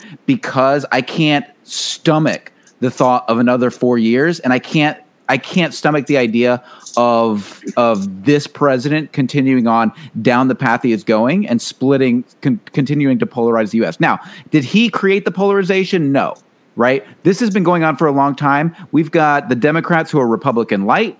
We've got the Republicans who are devolving into Jerry Springer show. Like, it is getting fucking ugly. And I really appreciate the fact that you're stepping up and moving the libertarian torch forward, because that may very well be a torch I want to carry 4 years from now. But this year, it's not a torch I can carry. Talk me out of it. Okay, so first, let me speak to my race. My race is a special election on September the 29th. It is for about a 4-month term to finish out John Lewis's term. Now, the reason why I say why you can be comfortable as a Democrat voting for me in my race is because I hold many of the criminal justice positions, immigration positions, many of the anti-war positions that John Lewis held himself. He was a champion of human liberty, okay?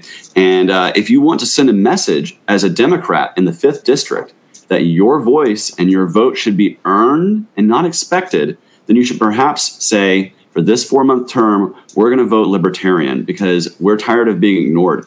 Many Democrats were actually ignored in this district when it came to who was being placed on the November ballot to replace John Lewis's name. Many of the people I'm running against who are Democrats have expressed much, much dismay over that choice. And they said many people weren't listened to, and I completely empathize as a Libertarian. Right. So I want to say to those people, you can vote Libertarian and not have to worry about it because it's a 4-month term, it's sending a message, and you're going to have somebody who's going to fight for criminal justice reform. Now for November. And in general.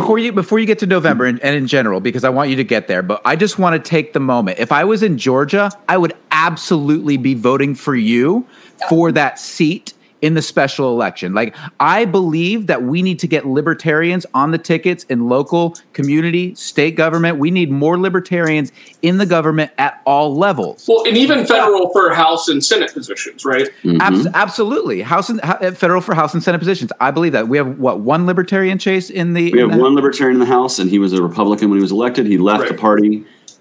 Joined the impeachment fight against the president and is now a libertarian. He was really a libertarian all along, right? But he had to play the two-party game. He wanted to win. He wanted the money, or not the money, but the campaign support. I think there's lots of actual libertarians amongst the Democrat and Republican parties. I think there's a ton. Yeah, I think Tulsi Gabbard is a heck of a lot more libertarian than people give her credit for. 100%. Absolutely. She's anti-war. She wants the troops home. I mean, there are so many things that she's doing that are libertarian right now. And, I'm the kind of person where I don't vote straight ticket. I vote. I'm lucky enough here in Florida to be able to vote absentee ballot. Every time I get my absentee ballot, I sit down, I go through each and every individual candidate, and I even try not even to focus on the party, but to focus on the policy. And I will vote based on policy. So down the ticket, I'm all for that. Now, convince me why the hell I would not vote against Donald Trump to keep him out of office. I don't think Chase. That's what Chase is trying to do. I think he's saying we need to see more people in the actual debates so that we can have more people browbeat Donald Trump together. So first and foremost, I'm going to say this. I want Jo Jorgensen in the debate because I think if Jo Jorgensen was in the debate, many voters would see that she is the best of the three options. I think she could win if she were allowed into the debate. Now, absolutely. I have to disagree with you. You can call me crazy. You have to say that. You have to say that. Crazy. I don't think she can win. I think she can. I think Gary Johnson could have won 4 years ago had he been allowed to debate against Trump and against Trump and Hillary Clinton. I love your optimism. I love your optimism, unfortunately, there's such a giant group of people who will not vote outside of their party because I don't know, maybe they were beaten by too many sticks as children, but there are just so many people on both sides of the aisle that still now, and don't get me wrong, Chase, I'm with you. I think that we have I pray that we have a future that has 4 or 5 or 6 parties on the ballot for the presidency. So let me give you the numbers here. 1992 was the last time we had a major third party candidate on the ballot. We saw how that happened. Ross Perot was at 6% in the polls at the time that he started the debate. At the time he was in the debates, and he ended with 19% of the popular vote. Okay, that was a huge jump. A lot of people voted for Ross Perot in 1992. Okay. Now, to be fair, the Libertarian Party only got 0.28% of the vote that year. Yes. Yeah, but the major third-party candidate was a non-party affiliate. Correct. So, I get the Reform Party. He created his own party. He was a billionaire. So, but since then, we have been this will be the third time or fourth time, I believe, that we've been on the ballot in all 50 states. Will be this in 2020. We're working on it. We have a couple states left, and we're on a good path to do it. But why am I voting for Jo Jorgensen in November? Why do I encourage people to vote for Jo Jorgensen in November? First and foremost, as a Democrat, you should be less afraid of Jo Jorgensen than you really think, because WSB in Atlanta or in Georgia just released a poll showing Jo Jorgensen to actually be pulling many more votes away from traditional Republicans. She's actually making Georgia competitive for Joe Biden currently right now. So you shouldn't really have that fear. And especially in states like Michigan, states where some people did vote Libertarian, most of those people when polled say they would have either voted for Donald Trump in 2016 or sat at home and not voted at all because there wasn't an option that represented them on the ballot. So I think the idea that Gary Johnson may have cost Hillary Clinton her victory of 3 million votes, she got 3 million more votes, is kind of laughable at that point. But to your point, I'm voting for Jo because I am voting for her. I'm not voting against Donald Trump. I'm not voting against Joe Biden. I'm voting for Jo Jorgensen because she represents ideas and positions that need to be heard and that make sense. They are real solutions for real people. Things like giving more control over education to parents and students. Things like ending these wars abroad. Things like criminal justice reform that we sorely, sorely need, and that we need the political will to happen. We could end qualified immunity, and this speaks to my race too. I support ending qualified immunity. There is a bill in the House right now that was created by Justin Amash, co-sponsored by Ayanna Pressley, who is a fantastically progressive liberal Democrat, and it also has a Republican co-sponsor. It's actually a tripartisan bill, but it will never, ever get an argument on the floor because of the entrenched political establishment of the parties. And the only way you're ever going to do it, you have to make it hurt. Right. That's the thing. If you really want the major parties to answer to you, you have to make it hurt a little bit. And guess what? And someone has said, I'm paraphrasing a past chair of the Libertarian Party in 2016. He said, at the end of this race, there's going to be a lot of people who are going to say, about all those votes we should have gotten from the third party. Well, you should have earned those votes. Yeah. If you really spoke to the issues of those people, you would have the Libertarian getting 0.28%. But the fact is they don't speak to those issues. So we look elsewhere. And we're going to be that elsewhere for those people and as the movement grows. I like to say libertarianism is the creek before the river, Right. Before there's a river, there's a creek that carves a path, it becomes a stream, and it becomes a river. We were decades ahead on gay marriage. We were decades ahead on ending the drug war. We've been a decade or more ahead on ending the actual wars. Absolutely. So have that third voice. And I think that third voice, I think libertarianism is that third voice. I think that the foundation upon which, or we'll call it the tipping point for the Libertarian Party, will be the fracturing of one of these two parties, kind of like what Mike was prophesizing earlier. I do foresee that probably being the Republican Party first, because I think we'll see a divide between moderate conservatives and the alt-right, religious right crowd that's going to stick to their guns no matter what, literally their guns. And then what I do think will happen, and this is just conjecture on my part, but what I do think will happen is when we see that split, I do think we'll also see the Democratic Party split as well. Because when you don't have to stay aligned, a group of multivariate people who don't have a lot in common sit under the Democratic flag, right now, but only do so to oppose a common enemy. And when we see that split start to happen, I think we get to a point where we've got maybe 4 parties that can exist and hopefully compete. Well, speaking to the growth, you talked about it becoming a creek and then a river, and I just wanted to speak real quick to the growth of the popular vote in general elections of the Libertarian Party. And you saw it was very low in 72 and 76. 1980, you actually saw they took 1% of the popular vote. Then it kind of slipped again, and it wasn't until 2012, Gary Johnson, the year I actually voted for Gary Johnson, he took 0.99%, and then he took 3.29% in 2016, and I think that's a direct result of Trump. I think Trump may have actually opened the door for Libertarians. Well, and Hillary too. Yeah, because I think what Chase was saying, people were voting for a candidate they believed in, and not just against people they didn't want to see in office. And that's true, and I think that's incredibly important. Now, I will say, you made a point about the 3 million vote differential in the popular vote. Obviously, the popular vote doesn't fucking matter. It's all about the Electoral College. I actually got drunk one night and started giving my friendship in Michigan who voted Libertarian. I was like, "You fucked this up for us," and I know, and I'm joking, but that I did that. Yeah. But I'm joking, but I'm not. Yeah, but to your point, Chase, I think there's extreme value here. And what are your thoughts? I mean, I appreciate you bringing that up, because a lot of people think, well, you vote Libertarian, you're taking it away from the Democrats. Who said that? You could be taken away from the Republican. You don't know how it's going to shake out when people start voting their conscience. You could also be one of the vast amount of independent voters who actually don't really align with one or the other, or who have been an apathetic non-voter. There are non-voters out there. 40% of people who are eligible to vote do not, because they really just say, why the hell am I going to do that? Right. There's a lot of people who don't believe their vote counts. And why don't you? Well, and there's Libertarians should go. Percentage that aren't allowed to because of their religious beliefs. It's still a wait. What? Say that again. There are a lot of religions out there that do not condone voting. Oh, right. Oh, well, I think what Chase was saying when he said eligible voters, he meant people who are registered to vote, but choose not to. Oh, I would say 40% of registered voters don't vote. Only about 60% of voters vote. Yeah. Why do you waste your time registering? Because you registered once when you were fucking 18, and then you never did anything with it. You never moved? But here's the thing. A lot. You would be surprised. You can actually look at the statistics on how many people live within 50 miles of their birth, and it's still 80%. That's total guess, but it's way up there. So we just had a comment: unqualified immunity, no. And this comes from Keith. Oh, and Keith actually is from Alaska. He's biased. He's a little biased. He's a little biased. He is a police officer. We love Keith, but he's a little biased. We love Keith.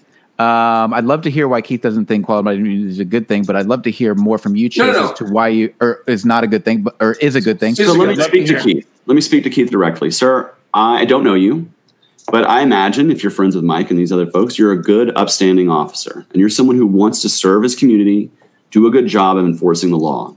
Now, qualified immunity will never affect you because you do your job correctly. You do your job with care. You care about the people you serve, I'm sure. But what qualified immunity will do is will allow citizens to have a means to make to address when wrongs do occur. And qualified immunity is something that was kind of created whole cloth by the Supreme Court, and it has been used and overused and abused to the point of where now it is so hard to hold bad cops accountable that now good cops get lumped in with the bad ones. What qualified immunity will do is increase trust in the community in their law enforcement. They will no longer fear police because they will say, I have no reason to fear police because I have legal recourse if something happens to me. That means a wife who is being abused will no longer fear calling the police for fear that her husband will be beaten or killed at the hands of the police. So now her abuse will be controlled. It will be an arrest made because people will know that, hey, I can call the police. I can trust them to not shoot somebody. That's what has happened. I mean, look at what happened to Ryan Whitaker in Phoenix. This guy was playing Crash Bandicoot with his wife. They were making a lot of noise. Someone called and said, this is domestic disturbance. Oh, I think there's violence going on if that gets you here quicker. And they knock on the door at late at night. And he, being a husband, wants to protect his wife. He grabs his pistol to answer the door. And 3 seconds after he opens the door, he's dead. Now you can say that was a split moment decision, and it had to happen that way, and that's the way we're trained. But the truth is now a jury will never really have the means to actually answer to that, and you'll never really have the investigation that's needed because you have this protection of qualified immunity. I want good police to do good police work and to protect our communities and keep us safe and to enforce the law and to investigate crimes, especially crimes where there are victims, rape, murder, sexual abuse. These are things that I want police to focus on. But too often, that's not where the focus is. And it ends up having less trust in the police, which makes your job as a police officer harder. It makes it harder for the community to trust the police. And it makes for a more dangerous place for our citizens and for the businesses that are there. And for the police themselves. Yes. Not only did you give me goosebumps, Chase, like you almost brought a little tear to my eye. That was very well said. That was very well said. I got to be honest with you. That was very well said. Beautifully said. Keith just said Mike was swearing at me for voting my conscience. Yes, I was, Keith. Keith is one of two people, one in Alaska, one in Michigan, who Keith, he outed himself, but who will remain nameless. Yes, Keith was one of the two people who I got very mad at for not voting for Hillary when Trump spiked us in 2016. I want us to take a little bit of a step back because we've only got probably about 30 minutes left here together. I'll go for fucking another hour. This is fantastic. And no, it's great. And actually, I would love to have Chase on again when we have some more time together. But let's take a step back. Let's get up to like the 30, 40,000 foot level and talk from the future of the United States from a more strategic perspective than down at the tactical level like we've been looking.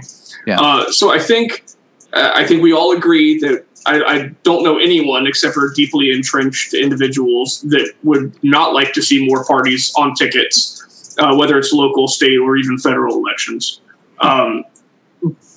What does it take? What will it take? Actually, no. First question, and this is a lack of research on my part. Is the mascot of the Libertarian Party, is that a hedgehog or a porcupine? It is a porcupine. Okay. This is a porcupine. And see, we are a porcupine because we believe that we are peaceful, we are nonviolent. Until you fuck with us. Until you fuck with us and then you go into us. So that's why the porcupine is our unofficial mascot. That is amazing.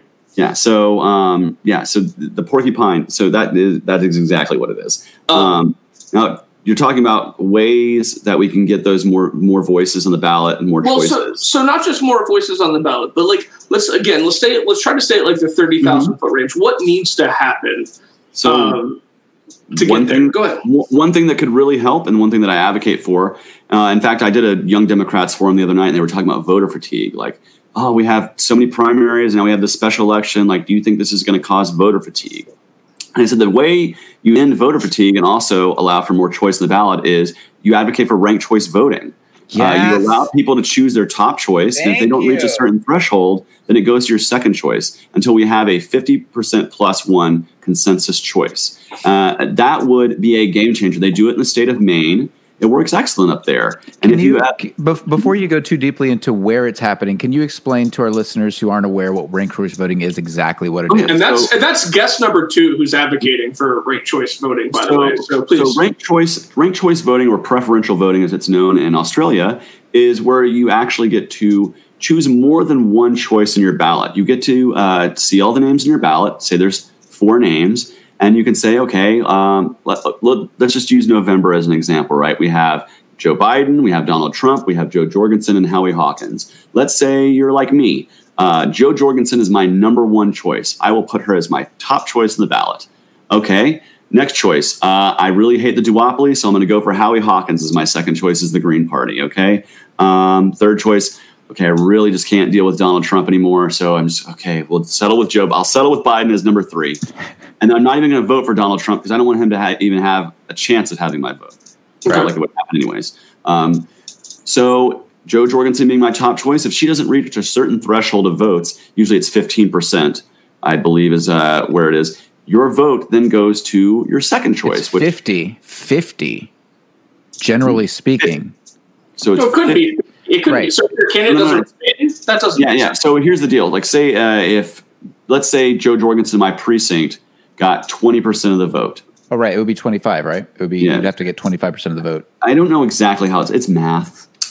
a lot of math. Yeah, I was going to say, but it can't be 50 because then it's like if your candidate doesn't win, then... Hold on. Yeah, so here's the deal. No, here's what it is. Here's what it is. If 50% of the people who rank them first, so if the person who's ranked first gets 50% of the vote, they automatically win. They just win. It's like an instant runoff. Yeah, that's like a normal... Yeah, okay. Right, so if there's 100 people who vote and 51 people vote, I'll pick the same number one then person. They win just like a normal election. They win just like a normal election, exactly. Now, right, go ahead, Jake. So it's kind of like an instant runoff, essentially. We have runoffs in Georgia. So Democrat, Republican, independent run. Okay. We just have recounts. Nobody gets over 50%. So what they do is they take the top two candidates, they run in a runoff. It's usually a few weeks later. It's a whole nother election, whole thing. Whole nother to-do, yeah. Whole nother to-do. Ranked choice voting just kind of takes that process into one place. You do your runoff voting right there at the booth when you go to your initial voting. Sure. You say, okay. Which absolutely helps with voter fatigue, like you were saying. It helps with voter fatigue because it cuts down on the number of primaries and the number of actual elections that you have. But what it also does is it tells people you don't have to be afraid to vote for Gary Johnson just because you think Hillary Clinton's going to lose. Right. Sure. You don't have to be afraid to vote for Joe Jorgensen because you think somehow Trump's going to win more votes because you guys are splitting the vote. Exactly. That is what ranked choice voting does. It unleashes the potential for you to say you don't have to be afraid of a spoiler. You're no longer a spoiler. Right. It takes some of the authoritarian power away from the parties that be. It does. It takes a ton away. So currently, that's why you're never going to get it. Right. Right. And that's the fucking problem. We have to. And that's why you have to vote Libertarian. We will do it. Here's the thing. We want the ring of power. We want the ring of power, but we want to throw it in a volcano. Right. Well, that's what we want to do. We want to cast it into the fires of Mordor. We don't want the power. We want to give you back the power. You are the power. Chase, I have to be honest with you. If saying competition wasn't the key to my heart, Tolkien references always will be. So yeah, I have to be honest with you, Chase. You're probably like my favorite person who's ever. You're the like I've never heard anyone speak who I would want to vote for more than after hearing you speak, because what you're saying right now is you're saying, here, give me the power. I'm gonna fucking throw it in and we're gonna start over, which now it sounds great, but most people don't do that. But I'm gonna give you the benefit of the doubt on this one. But just going back to our current voting system, which is FPTP, first to the goalpost, right? It's all hit about the 535. 538. So nobody's willing. Sorry, in 2016, 3.49% of people were willing to, but the other 97% is not willing to vote their conscience because they're terrified of the greater of two evils. And without without ranked choice voting, we cannot get there. That's true, but I think so. I think Mike, and this is, and I'm really glad we're having this conversation because 3.4% of the currently voting people were willing to do that. Now, if the Libertarian Party can convince people who have been disenfranchised by the current system who don't vote to show up, now that's the ticket. Well, that's my whole point. I'm like, we will get there. Quit talking to our Democrats. Go talk to the people who are voting. The people who are voting, yeah. Mike, we will get there. And here's the thing. As long as the two parties continue their race towards the bottom with the parties, they're going to piss everybody off. It's going to get to a point where people are no longer afraid because they're going to say, we're in such a terrible morass. It's so bad at this point. I don't want fascism to literally have to come to our doorstep for us to say, you know what, this two-party system is screwed up and we need to change things. Yeah. Maybe that's what will happen. I hope it's not. I hope that we wake up and realize before it goes full-on authoritarian, the real boot comes down. We'll be real close before we change, unfortunately. And that's the thing. And see, this is why, I'm a member, I believe in the non-aggression principle. I don't believe in using violence to advance political goals. Okay. And that's a central tenet of the Libertarian Party. But at the end of the day, what's going to happen is one day, if people continue to not speak to the people's needs, the people will eventually rise up. I don't want that to happen. I want us to have more choices and more voices and more options so that people don't feel so frustrated and upset. And we're seeing, I kind of want it to happen. Well, and here's the thing. Here's the reason. So two things. One, it excites people because they're watching the protests in Portland. I stay up late and watch protests in Portland on live stream. Like that's one of my hobbies. You're a strange dude, Mike. I love you, but that's one of your hobbies. That's one of my hobbies. Now, little. It's but I really want to know what's going on. But here's the problem: is that the principles of those folks are there's no consensual ideology, and it's very Marxist, right? And that's, in my opinion, that's very dangerous. That's not where I want to go. I'm not trying to burn down the system to a point where we're not working together to build a better one. I think that's a big problem. So one of the reasons why I'm out there and among those folks is to tell them that there's actually a better way than Marxism. There's actually this thing called freedom and liberty that we could be fighting for. And if we really all band together, and at the end of the day, this is what I get this all the time. I wear a Black Lives Matter shirt. I attend marches and things like that. And I've had even the libertarians going, why are you out there with those Marxists? I say, they're not always going to be Marxists as long as if we don't go out there and we have to bring them out into Muhammad, so to speak. But also, here's the deal. Am I more afraid of a tyrannical government that currently has the ability to just snatch me off the street if they want to, like literally has that power? And Barack Obama was cool having that power too. Let's not forget. Just because the guy looked good in a suit does not mean that he did not have terrible, terrible policing powers, okay? Since 9/11, it's gotten way worse. Sure, yeah, the Patriot Act has made that happen. There you go. But as far as I'm aware, Trump's the first to actually use said power. So here's the truth. Am I more afraid of a government that can do that, or of some 22-year-old Marxist kid who's out fighting the good fight in the streets? I am not scared of that guy. I am not afraid of him. You know why? I agree. Because he doesn't have the power, and he's never going to get it in a democracy. Well, okay. So two things. One, Chase, I love that you're like literally proselytizing, like Sermon on the Mount style. Like, you don't have to be anarchists. We're here for you. We need to get you like some loaves and fishes style. I'll say this: anarchy and Marxism are different. They are, and that was my second. I love to get anarchist friends. Well, and that's fair. Well, but true anarchists. Well, that's a whole rabbit hole. But I was going to say that you are both. I think you're both, and the whole country is really doing a disservice to poor Karl Marx, because his principles have nothing to do with what these people are trying to accomplish. Right, anarchism is very different than. Well, it is, but even destruction-based rioting and even peaceful protesting. Karl Marx himself basically said that communism is not for now; it's for when democracy has reached its endpoint. And I think that's misappropriated frequently. So I want to say, I think there's a little misunderstanding here of what anarchism is. Anarchism is not destruction of property and just destroying. No, it's no government, zero government. It is mutual people coming together to form their own kind of, not even one of my favorite anarchists out there is Vermin Supreme. He's a left anarchist. He actually ran for the Libertarian nomination for president. He wears a giant boot on his head. He talks about ponies for everybody. He's a wonderful person. He's pretty entertaining at the very least. He is a fantastic person. If you're ever in a police action, he's the person you want to be next to, because he's so good at de-escalating violence. He's so good at it because he just goes in there with a smile on his face, and a bullhorn, a boot on his head, and it kind of de-escalates the situation. So shout out to Vermin.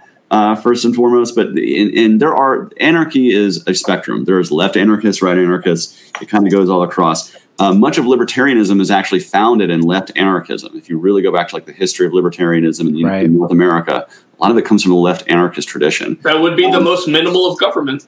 Mm-hmm. But I do want, but while we have a little bit of time left here, I do want to speak to some things that I'm running on, and the things that I feel like these are the issues that I want to bring to Washington, D.C., because I have been on the streets of Atlanta. I have listened to the people, and these are the voices that I want to elevate, because they're the grassroots voices, and they're often not the voices you hear in the halls of power. So I want to talk about things like, so ending cash bail is something that I've gotten a lot of flack for. I put end cash bail on one of my posts and got attacked by the bail bond industry because of course.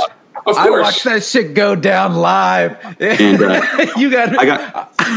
I got called all kinds. You just want to let molesters out of jail. You just want to let murderers out of jail. It's like, I want to let poor people who got busted for DUI or petty drug. A little bit of weed, yeah. Come on. So their the numbers association is enormous, and they make a lot of money.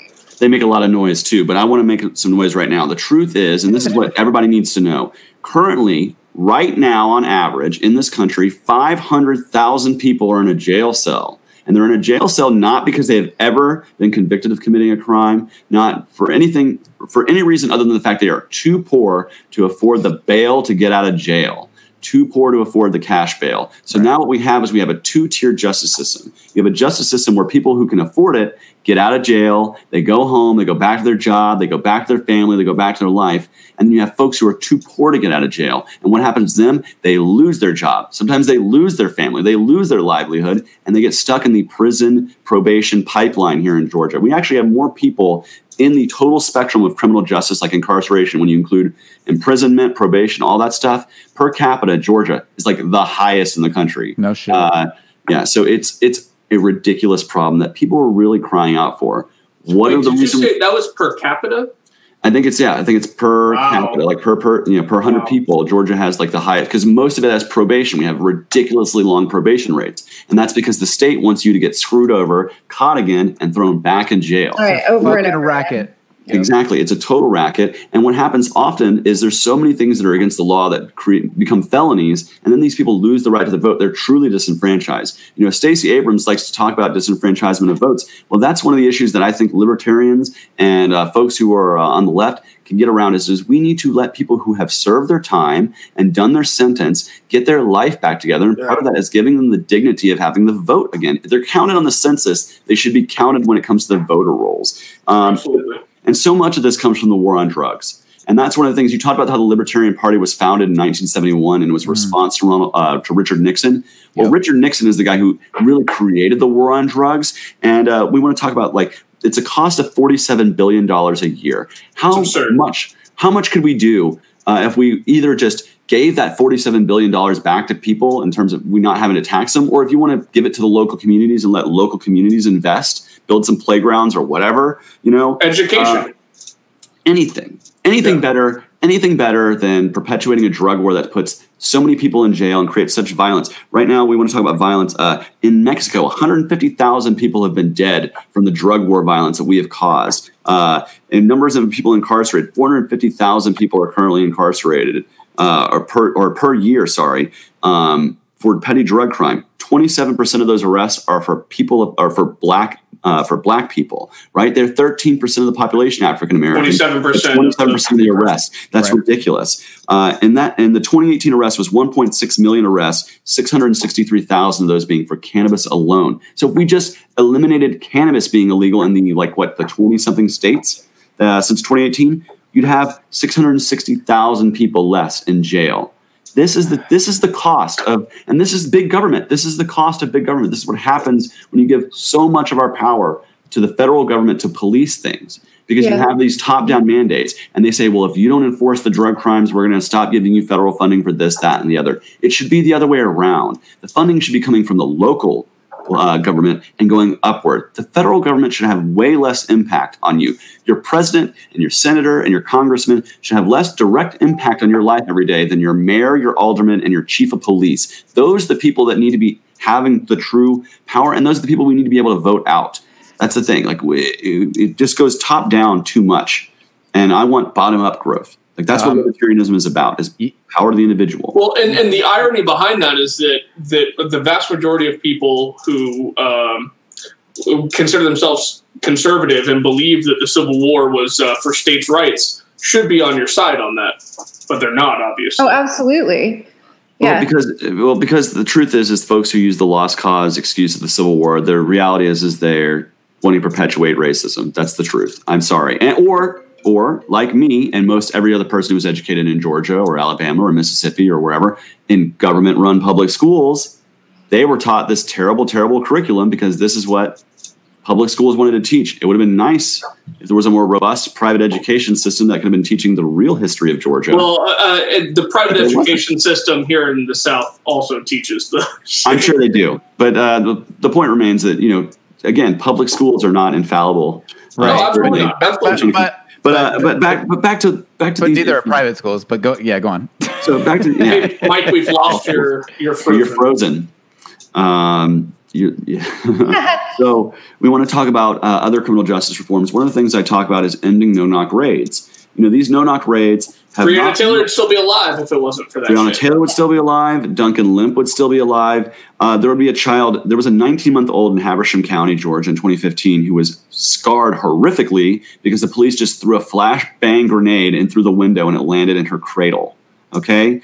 This is wrong. That is not wrong. It's the same as a gang-driven drive-by, right? Like in terms of just absurdity. There are better ways. There are better ways to make arrests than no-knock warrants, especially when there are innocent people. How many dogs and kids do we have to see get shot in one of these things before we realize that this is the wrong way to do things? There hasn't been a dog, has there? Then they would have changed it. No. The dogs get killed all the time. Police shoot dogs all the time. It's absurd. It happens so much. In fact, there was a friend of mine who's a libertarian. About a week ago, they had a GoFundMe up for $10,000 worth of surgery because the police shot their dog because their dog got off leash and ran around the back of a building, and they shot the dog. A little dog, not even a big dog, a tiny dog.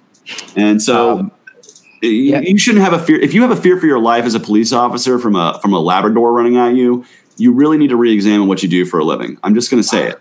And those training systems seem to be adjusted. Well, yeah, there's a Les Grossman kill or be killed. You're the sheepdog. That mentality, I understand it and I can see where it's coming from. No, it comes from a lot of the problem with policing comes from that level of training, and there are many, many departments that are trained by what is his name? He was on Behind that. They did a whole thing. I remember, yeah.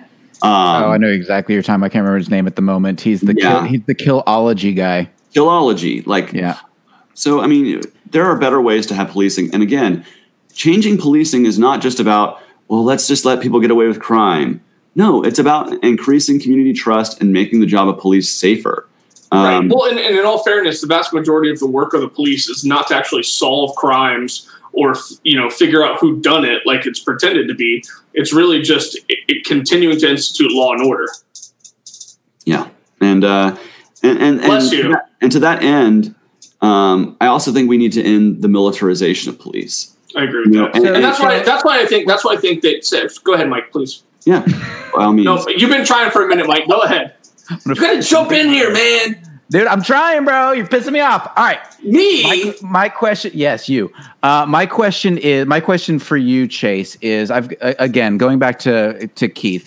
He's somebody who's talked to me quite a bit about this. He's like, what do you mean by the demilitarization of police? What does that actually mean? What does that actually mean to you, Chase? Okay, so what it means to me is, first off, I don't think you should be completely disarmed. I totally am, again, being a Second Amendment guy, you should totally have the ability to defend yourself. You should have the ability to respond tactically to a situation.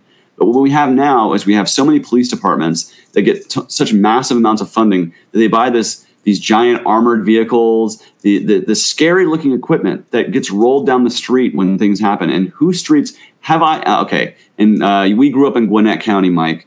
How often do you think you see the giant tanks rolling down the streets of Gwinnett County, Georgia? You see them rolling through the old Fourth Ward. You see them rolling through Panthertown. You see them rolling through Summerhill and Kirkwood. You see them running through the neighborhoods where. Yeah, I grew up in Georgia. I don't ever remember seeing tanks roll down the street. And what I'm talking about is armored personnel carriers. These things that SWAT teams drive in. There's just so much, and it creates again a level of distrust us versus them. I don't think you should certainly have a bulletproof vest, but you should not be having so many rounds of tear gas that you can just toss it around like it's tissue paper. The amount of funding for tactical weaponry, when we could be putting more funding into things like, actually addressing issues like instead of funding the drug war and all the equipment and all the armored personnel carriers and all that stuff that comes with that, why not fund addiction programs to actually help people who are drug addicts get off the drugs? What Portugal did. They decriminalized their drug laws, and they took a lot of funding from police action and fighting their drug war into addressing addiction. And now, the intravenous drug use in Portugal is half of what it was. It was a real crisis, and now it's actually under control nowadays. Dude, and that is huge. And that's what we've talked about this on this show so many times. And Keith, who's listening, who's our officer from Alaska has said to me, we need to decriminalize drugs. We must decriminalize drugs. And it's going to be, and you mentioned this earlier about pulling off the Band-Aid. Like sometimes you just got to pull off the Band-Aid. This might be one of those things where we need to pull off the Band-Aid. Yep. But I got to tell you, Chase, you've got a lot of support going on right now in this in this live stream. Don says, we are a porcupine. We want the ring of power to throw it in the volcano. Love it, Chase. Nikki says, love you, Chase. Miss our Creek days. Amen, dude. If I didn't live in the 6th, you'd have my vote in a second. Keith, our officer from Alaska, says, flip the system. Don says, our current justice system is based on imprisonment. It should be based on rehabilitation. Ironically, the justice system is unjust. Exactly. And this is why, again, why I'm so happy to be speaking for folks like Joe Jorgensen and Spike Cohen, because these are issues that they talk about. And if they win the election, that's fine. If they don't win the election, that's also fine, because now the Democrats will know that there are millions and millions of people who want to see these reforms. And if they want to get that for, I don't know if Joe Biden's even going to run for re-election, for Kamala Harris's first term run, if she really wants those votes, well, now if she wins this election, if they win this election, they have the opportunity to speak to those issues. And they're going to say, okay, there's millions of votes out there that we can get next time if we really just speak to those issues. And guess what? You're not going to lose one Democrat vote if you end qualified immunity. Right. You're not really going to lose them, because what are they going to go to? Right? Sure. Right. So, and then this is the thing. I think competition and having more choices makes all the parties better. It makes everyone better when they have to say, you know what? Political discourse, having more voices in political discourse, it's like a whetstone to a blade. It sharpens the arguments. It makes things better for everyone. And right now it's fucking dull. We have a dull-ass Republican Party. We have a dull-ass Democratic Party, and people are noticing, and it's getting disgusting. Well, and they have no need to compete. There's no, right. Exactly. So let's put Joe Jorgensen in the debate. Let's put Howie Hawkins in the debate too, but let's put alternative voices in the debate, and we should demand that. And the way you're going to get those changes, I do want to speak to that. The way Joe Jorgensen gets in the debate is she gets to 15% in polling, which is an extremely high threshold. But what we can do right now is, I'm going to tell you right now, folks, I don't care if you're voting for Joe Jorgensen. If a pollster calls you, say you're voting for Joe Jorgensen. Get her to 15%. Yeah, and that makes sense, because at the end of the day, that doesn't change anything come November 4th. No, it won't. All we'll do is put another voice in the debate and kind of force Donald Trump and force Joe Biden to answer to these issues and to really speak to them. And you know what? Crazy enough, she might win. Who knows? Yeah, you're crazy. The fact is that we need another voice in the debate. No, I appreciate your optimism. Hey, I appreciate. Everybody said it was going to be Jeb Bush losing to Hillary Clinton 4 years ago. Well, the Bush name has been. And everyone said it was going to be Hillary Clinton versus John McCain in 2008 too. Would you mind speaking real quick and can you speak to the outright libertarians a little bit? For those of you just listening at home, you've got Chase is wearing his rainbow shawl right now. Can you tell us a little bit about what the outright libertarians are, who they represent, and how they fit into the Libertarian Party? Because there's a history of the Libertarian Party, as with America in general and people in general, not being accepting of the LGBTQ community. Can you kind of break that down for us real quick? Yeah, so Outright Libertarians is a charity nonprofit organization. We're actually not formally part of the Libertarian Party. We are a charity organization, and we have a twofold purpose. First and foremost, we seek to educate libertarians about GSM, that's gender and sexual minorities. We use the term GSM because it's a lot easier than LGBTQIA+++++. So we just go GSM.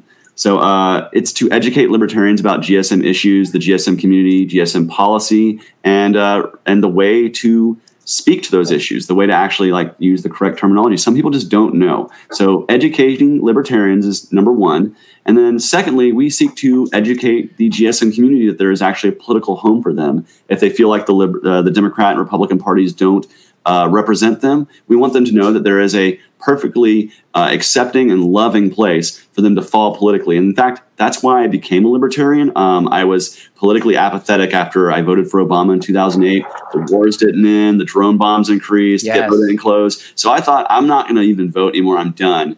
And I was at Atlanta Pride in 2010, and our candidate for governor, John Mons, and the Libertarian Party of Georgia was out there actually having a booth and speaking to voters. and it's where I found my political home. So we're doing a fantastic thing right now. I do want to announce this. So we're doing the Libertarians last year, we did a dad bod calendar where some of our dad bod Libertarians post. Well, this year we're doing a drag calendar for outright Libertarians. So we're asking Libertarians all across the ideological spectrum to throw on a pair of heels, throw on a gown, or if you identify as female, do a drag king for a day. Do you have to be a Libertarian? Because I would like to vote Brooks into that. Is that I second my own nomination. I will AOC myself. Do I have to shave? Well, so here's the deal. I don't think you have to shave. Vermin Supreme also has a lovely beard. He has been one of the people who will be nominated, who signed up for it. I am one of the people who has signed up to do this. So if you want to see me in drag, definitely check out Outright Libertarians on Facebook, and we will definitely let you know when the donations go live. It's a vote for your donations. So we have about 30 people competing. The top 12 get to be our models. And cool.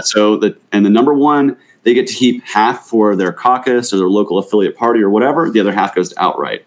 And then the next 11, it's a 75-25 split. So everybody gets money for their caucus. They get money to outright to help increase education for GSN people. And we have a really fun time. So if you're watching this and you want to see me do drag, stay tuned to Outright Libertarians. Go like that page right now. We'll be announcing the nomination soon, and then you can vote with your dollars. Also, if you have a few extra dollars, please go to chaseforhouse.com/donate. It is my chaseforhouse.com is my campaign website. You can learn a little bit more about where I stand, reach out to us.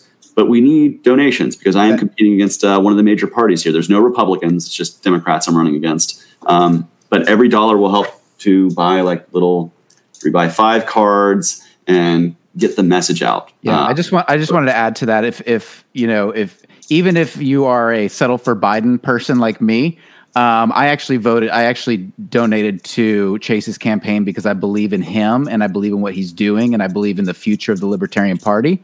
So I highly encourage you to go out and donate to Chase. He needs your support. He needs people stepping up, willing to get into these conversations and not be stuck with the same old conversations we've been having on the left and the right. We need new conversations. We need innovation. We need new ideas, and we need people like Chase in government.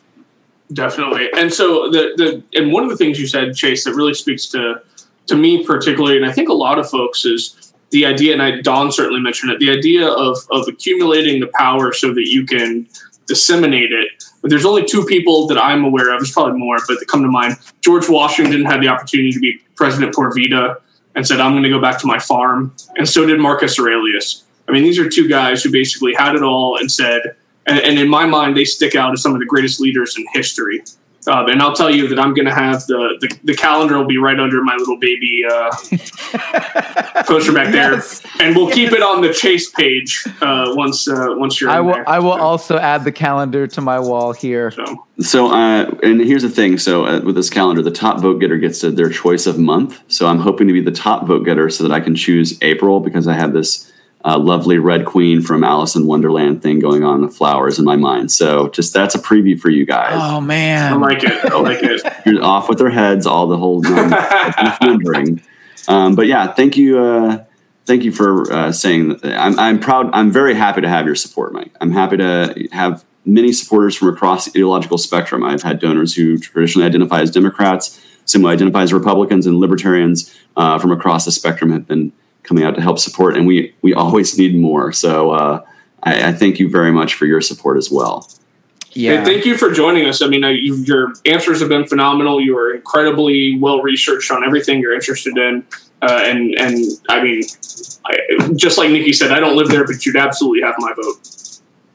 Yeah, it's been a long time since I've lived next door to Nikki and Mike. They were literally my next door neighbors. So from Snellville to Florida and Atlanta and beyond. And I definitely look forward to you getting this opportunity to move into government. And I've seen you grow, man. You 4 years ago you were focused on this, and you've been ever more focused and just growing. And I mean your opinions. Like I honestly thought I was gonna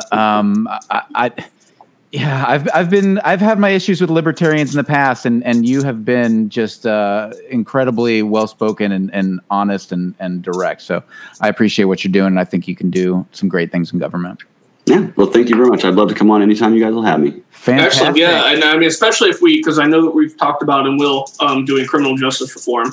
So that might be a hell of a topic. I'd like to close us with a toast. Or Mike, you say what you'd like to, but I've got a toast for us to close on. Why don't you close us with a toast? I mean, the only thing that I would say is I still don't agree with you on schools, but we'll finish that conversation another time. And then, so for those of you listening, keep in mind, if you go to cocktailsandcalamity.com, you can sign up for the newsletter. We send one out every week on Wednesday. It's going to give you a little preview as to what's to come, some fun tidbits that we find, and let you know what the cocktail for the week is. So if you want to join us in drinking the libation of the day. So this was the Libertini. So, hey, cheers to Chase. Best of luck in your race. And I'm going to go to hell. May it be half as fun as getting there. Love it. Thank you, Brooks. Thank you, Chase. Thank you, Kristen. Take care, guys. Thanks for coming, Chase. Thank you. Bye-bye. As the globe continues to shrink and the power of information screams forward, every action, every idea has a chance to catch fire and set the world ablaze. In this time of great uncertainty, we look boldly in the face of calamity with cocktail in hand. Join us every single week as we discuss the technology, politics, and social issues facing humanity's global future. If you'd like bonus content, our weekly newsletter, or an opportunity to join us live, simply go to cocktailsandcalamity.com to join the movement. You can find us live on Facebook at Cocktails and Calamity every Friday at 5 p.m. You can also watch or listen anytime on YouTube, iTunes, Apple Podcasts, Google Play, Google Podcasts, Stitcher, and Spotify. Join us live, engage in the conversation. We'll see you there.